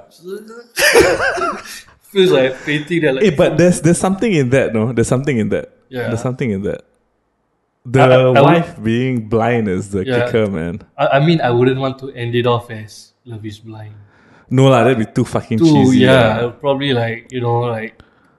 It could be a story about... black. Okay. It could be a story about commitment also. Yeah, true to that. Right, like, he's fucking lost, but he knows he's gonna be there somewhere. And he's really fucking blind, bro. His determination to like, I'm just gonna like fetch my wife. Yeah, the promises you keep. Yeah, he didn't like stutter or hesitate. He's just... Yeah. Yeah, and then like... Yeah, I think if the film were to cut to black, that would be even better. Try it lah. Like, clean out the script a bit. Yeah, And then definitely. let's shoot it, dude. Yeah, I'll be down there. Like, yeah. I Let's feel do it, like dude. real life incidents are just a walking masterpiece. It is. Like, I feel like, I think some of directors, like, they take, Gaspar itself, he take a lot of inspiration from newspapers. Yeah, Like, all the yeah. incidents. You know, the climax thing? Yeah. It's based on a true story, based on a true incident Mm. in France where the dance troupe just got spiked. Mm. And then, like, he took the information and went to town with it. Yeah. Yeah. Yeah. So, yeah, I feel like everybody experienced things differently. But to me, back then, at that time, while being like, you know, shattered from the previous relationship and then Yeah. you got this lesson, Yeah. it is like uppercut to all my body parts. Yeah. Yeah. Pop, pop, pop, pop, pop, like, whoa, whoa, whoa, whoa. Kena kuma. Yeah, yeah, like, whoa. Yeah, I feel like it is real life incidents. Just It's true though, like I mentioned it on the Grace podcast also, but like tragedy makes you be very, very reflective. yeah, man. Fucking reflective, dude. And it also like makes you want more for yourself. Yeah, So I guess this is your yeah. super villain or superhero origin. Make or break. It's the make or break. Yeah, I mean, it's such Save the cheerleader, save the world. heroes. Save the cheerleader, save the world. Oh my Fucking God. hell, dude. Yeah. The stakes aren't that high, lah. Yeah, But you should do it, dude. I feel like okay, it's a very self-contained story. yeah. I feel like it meant a lot to me because yeah, I was like out of relationship and like super clueless. Like how could have this happen? Yeah, And like get this incident like how did this happen? yeah, And then like I feel like with more incidents I have in my like my path, I feel more acknowledged to what I have to do in future to like you know like how have these avoidable measures and yeah, also like learn more. yeah. Yeah, I feel like learning everything comes with a silver lining. It does. Just It need does. to it's up to your own will to seize it. Correct. Some people might just run away. Some people might just, different people cope differently. Yeah. So I just love to learn. Even though it's a fucking tragic or what, it's like Yeah, you need to swallow that shit. but I mean, you need to experience life, lah, Yeah. to create masterpieces. Yeah. You really need to. Yeah. That was my because back then I was like 20. I'm still young now. Yeah. I feel like I need to gain more Of that life experience, right? more human experiences because Yeah. for me, I personally feel when I grew up in my household, I feel very numb with my emotions. So hence I feel like now I'm more to the logical reasoning behind everything rather than the emotional value. Yeah. I mean like for me to have the emotional value, it's a practice that I have to do with myself Understood. to like acknowledge all of this because yeah, I want to learn. I'm still learning, man. Yeah. Like yeah, that's why you mentioned like the language of apology, the 7 stages of marriage. Yeah. Dude, then like opens up into another book, another chapter, like to actually like understand Yes. how to comfort someone or something, how to comfort Yeah. a Outside problem. of yourself, right? Yeah. Yeah. It- Fuck. I feel like we're in this big movie where we are like thrown with incidents Yeah. and we have to like have the arcs on them. Yeah. The he who remains. But the actor fucking chill. Yeah. It's like literally he who remains. Yeah. Kang the Conqueror, man. Kang the fucking Conqueror. Yeah, man. Yeah. But you're right in the sense that, like, I mean, to bring back some spirituality to all of this, fate and destiny, lah, right? Yeah. Everything's written, has been written. Kang, man. Kang is freaking. It is what it is, right? Yeah. We really only find meanings in the moments, Yeah. and we find meanings in the moments, and at the end of the fucking day when it's past, so. Sometimes they move too fast, you didn't even realize. Exactly, dude. So, yeah, that's true. That's the sad part. Yeah. Like sometimes you really just, I mean, when you have a goal, you got a reason to do something, pursue something. I think that's, fine, right? Yeah. But you miss out on a lot. You really fucking miss out on a lot from just being observant and being present. I mean, at the end of the day, you'll still have the lessons. It's a matter of like when you'll receive. Correct. Dude, like sometimes if you miss out on a lesson now, right, you have a heavier price to pay. Yeah. in the future. But the heavier price to pay in future will be the greater lesson also. That's true. Yeah. So I So wish I had learned this earlier. I mean, I won't create Nexus events for myself. I'll just flow through as it is. But at the same time, I'll just equip my skills to be, equip better skills so Yeah. that if the problem arises, I can, like Navigate navigate lah. well. Yeah. Lor. Yeah. It's not just about like being in the comfort zone for too long. Yeah. I think like that's the thing with me. I just don't like to be comfortable so long.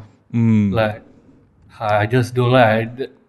They just I don't like that. I feel very glued to actually like remain like in this space.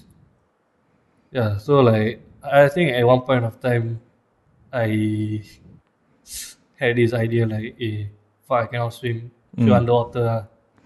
Oh yeah. And then like Chun like the couple which I was pitching, they were surfers. And then like I don't know how to swim. Yeah. You mentioned yes. I don't know how to swim. I don't know how water works underwater. And then like I got myself like the underwater film camera. And then I did some test shoots, but then the test shoots I did was at the beach and the water was super choppy. Yeah. So I couldn't determine whether the camera is working or whether the water is fucked up. Shout out to Singapore waters. Clean your waters. Yeah. And then like then I rented like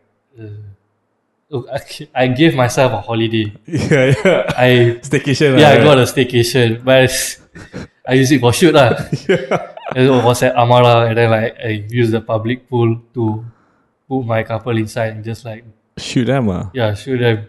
And then like I have fucking zero expectation of how it's gonna turn out. turn out. And then like once I send to the developer, and then like what you call that? Then he'll give me the link. Then once my phone was with me, then I'm like, fuck, do I want to open Click this it, now?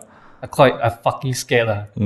Like for A, it could have gone like, all the photos come out nonsense. B, it could have like come out even worse. Yeah. So when I got the photos, I was like, what in the fuck?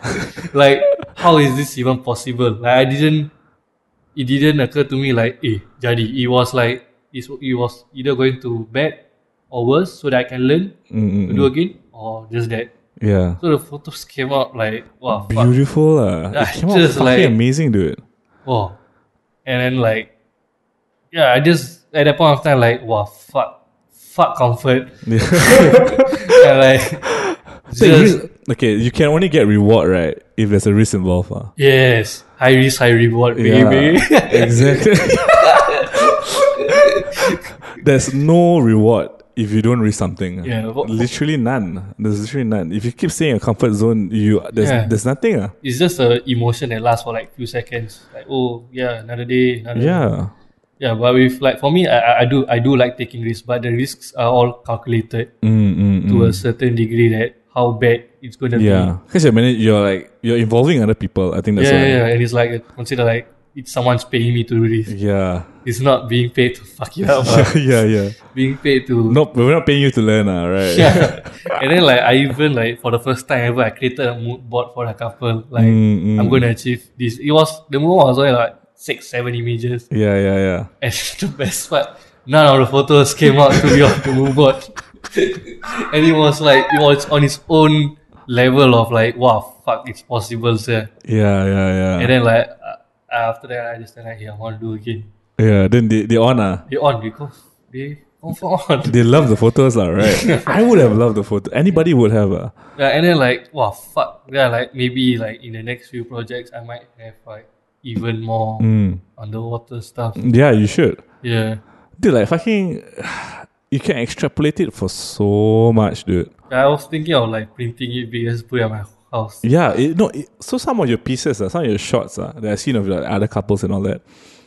The most recent one you did with the light streaks. Oh yeah. Dude, what the fuck, man? Oh, yeah. That was so good. Okay. So fucking good. Initially the idea was okay, so usually I just get her vibe from there and I just direct the shoot. But this time the couple wanted to have the shoot like at Esplanade when they lepak at the steps. Because back then when they were like together, there was a common hangout area. So they wanted to have it in the evening. And then at that point of time, I was like, fuck, night shoot with film photography, it's going to look quite... I wouldn't expect it. I'll just then I just tell her like, give me some time, I'll just think about stuff. And then like, while they were talking, I got them to do the MBTI test. Okay. While they were waiting. I think after the meeting, I asked them to go home and do the MBTI test. Then the guy was like ENFP, the girl was I think ISFJ. Okay. So ENFP was like basically like Aang, Avatar Aang. And ISFJ is like the Master Yoda. And then like I feel like these two personalities, they will talk big things. And then like as they are connecting, I just suggested them this idea of like some of this shot I never done before. I just suggested, why not I just pull some streaks on your face, and then like it kind of feels that as you are talking, you are brought into this astral state of like topics. Elevation. Elevation. Ascended. Ascended. Transcend. And then Avatar like state shit.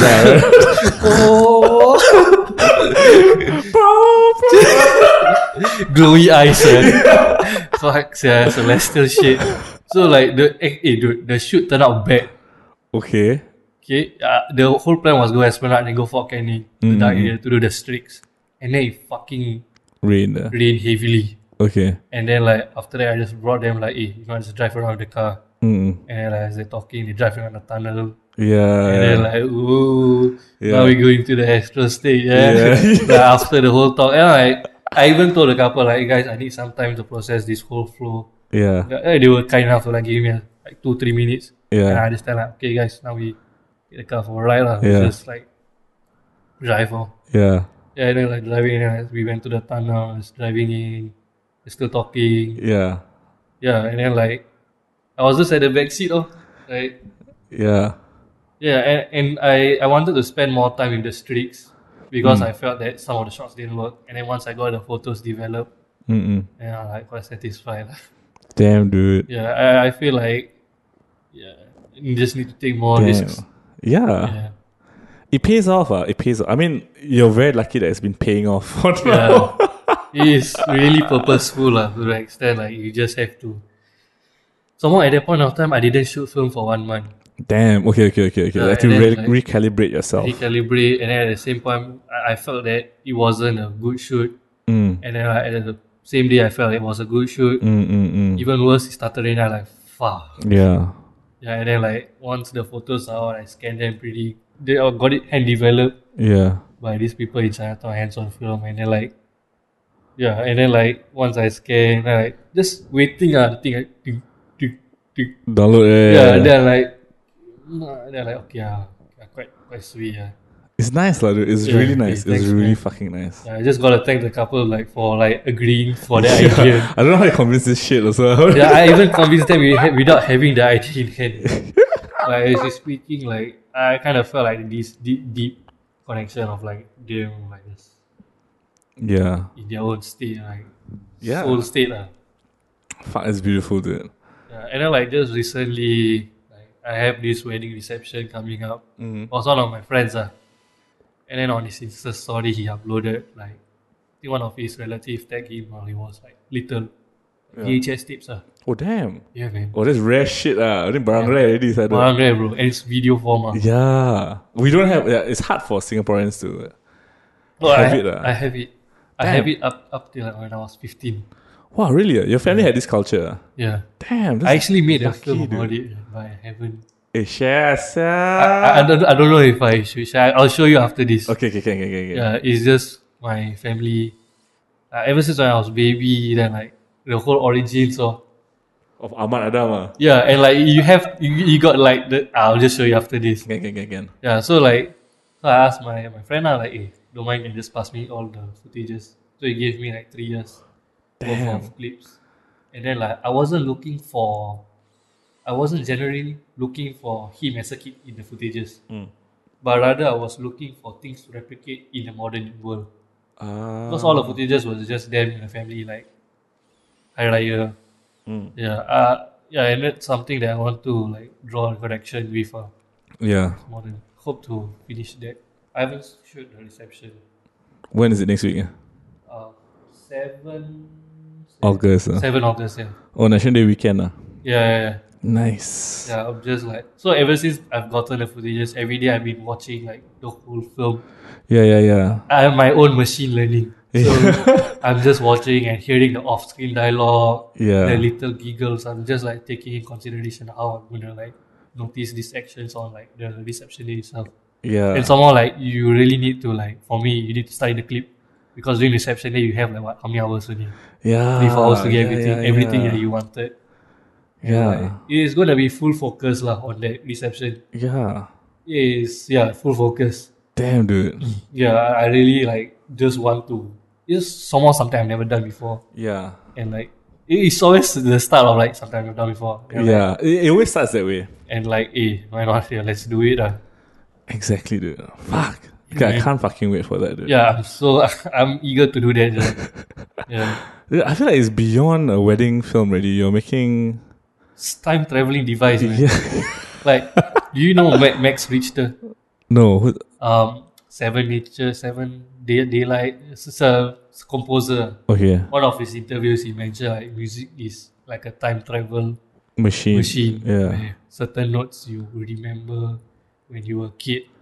Damn. So like I kind of felt that sort of sentiment relates to all types of art form. Yeah. Like you see a certain color or Yeah. eat a certain food. That's interesting. Yeah, it kind of like It time travel, activates your time traveling your memory. Yeah. agents in your brain or something like that. That's brilliant. Yeah, man. Yeah. Fuck. Okay, man. It's a mammoth of an episode, dude. Oh, Fuck, 3 hours in, dude. fuck! It's been 3 hours. Yeah. Oh, wow! This is like the best 3 hours so far in 2021. It's fucking shock, dude, talking to you. I think it's Likewise, man. amazing. We'll catch up again, Yeah, like, definitely, bro. soon, like, on this shit, man. Fuck. Yeah, for sure. I'll link all your. I'll listen to this again. Basically, I'll cut down the edit and shit and Okay. pass to you. But yeah, I'll listen to it again. I'll put all the links in the show notes. Nice. And yeah, Ahmad, any parting words for listeners? Wow. Okay, I've heard this from other speakers. Okay. The struggle. I think like, just do what you think is right for yourself, and then even if you fail, for yourself what you need to work on. Just getting your own results. Mm. Yeah, I think that's the takeaway. I don't know. It sounds good to me. Okay. Basically, do what's right by you, or do what you think is right, right? Do what you think is right. And the results are really just for yourself. Yeah. It's about personal growth, right? Yes. Yeah, you completely there, man. Yeah, personal growth. Personal growth, I feel, is the key takeaway here. From I think this whole fucking podcast, Yeah, man. we went through like you doing weddings. I think it started out very simple. Like you hated rotoscoping, Oh shit. and you Yeah. went into weddings. And I think like I consider you to be very successful, in my opinion, right? I don't think it's about money. I'm talking about like the art itself, the work that you're producing. I think it's very successful because they're very different. Thanks. It's different, and it is okay. It sounds very cheesy but it's authentic also. Oh. Authentic to the couple that Oh. you're shooting it for. Yeah, man. And I don't think you're following any trends, which I think is very, very brave.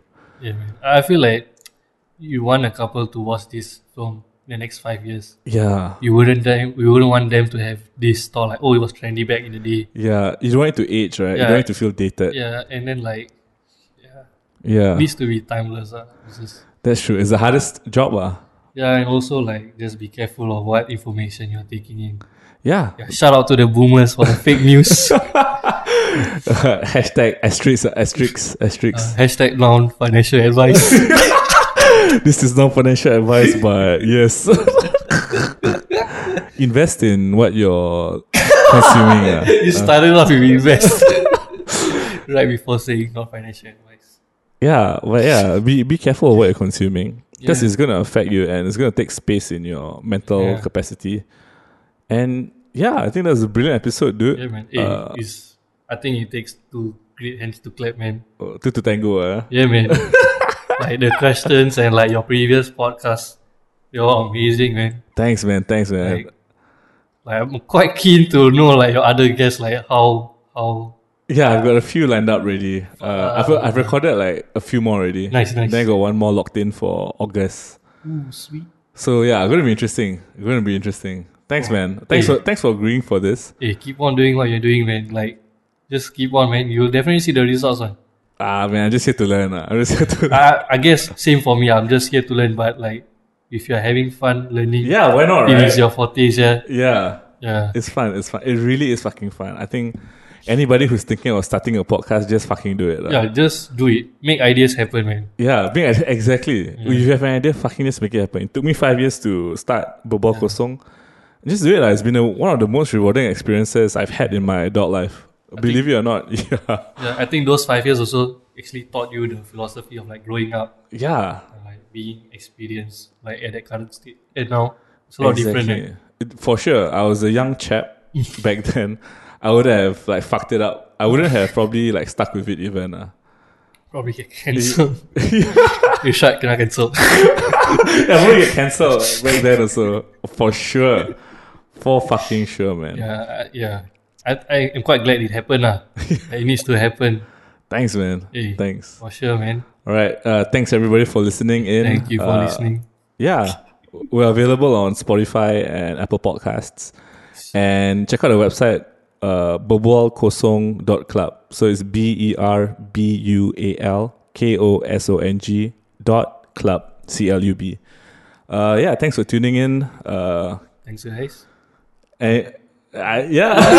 What? Am I supposed to say something? I don't know where I can, but yeah, that's it for this episode. Thanks. Thank you guys for staying throughout. But you'll tell them right, the spoiler will end where.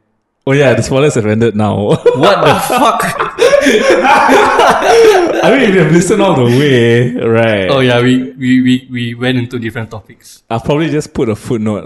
Okay. Alright.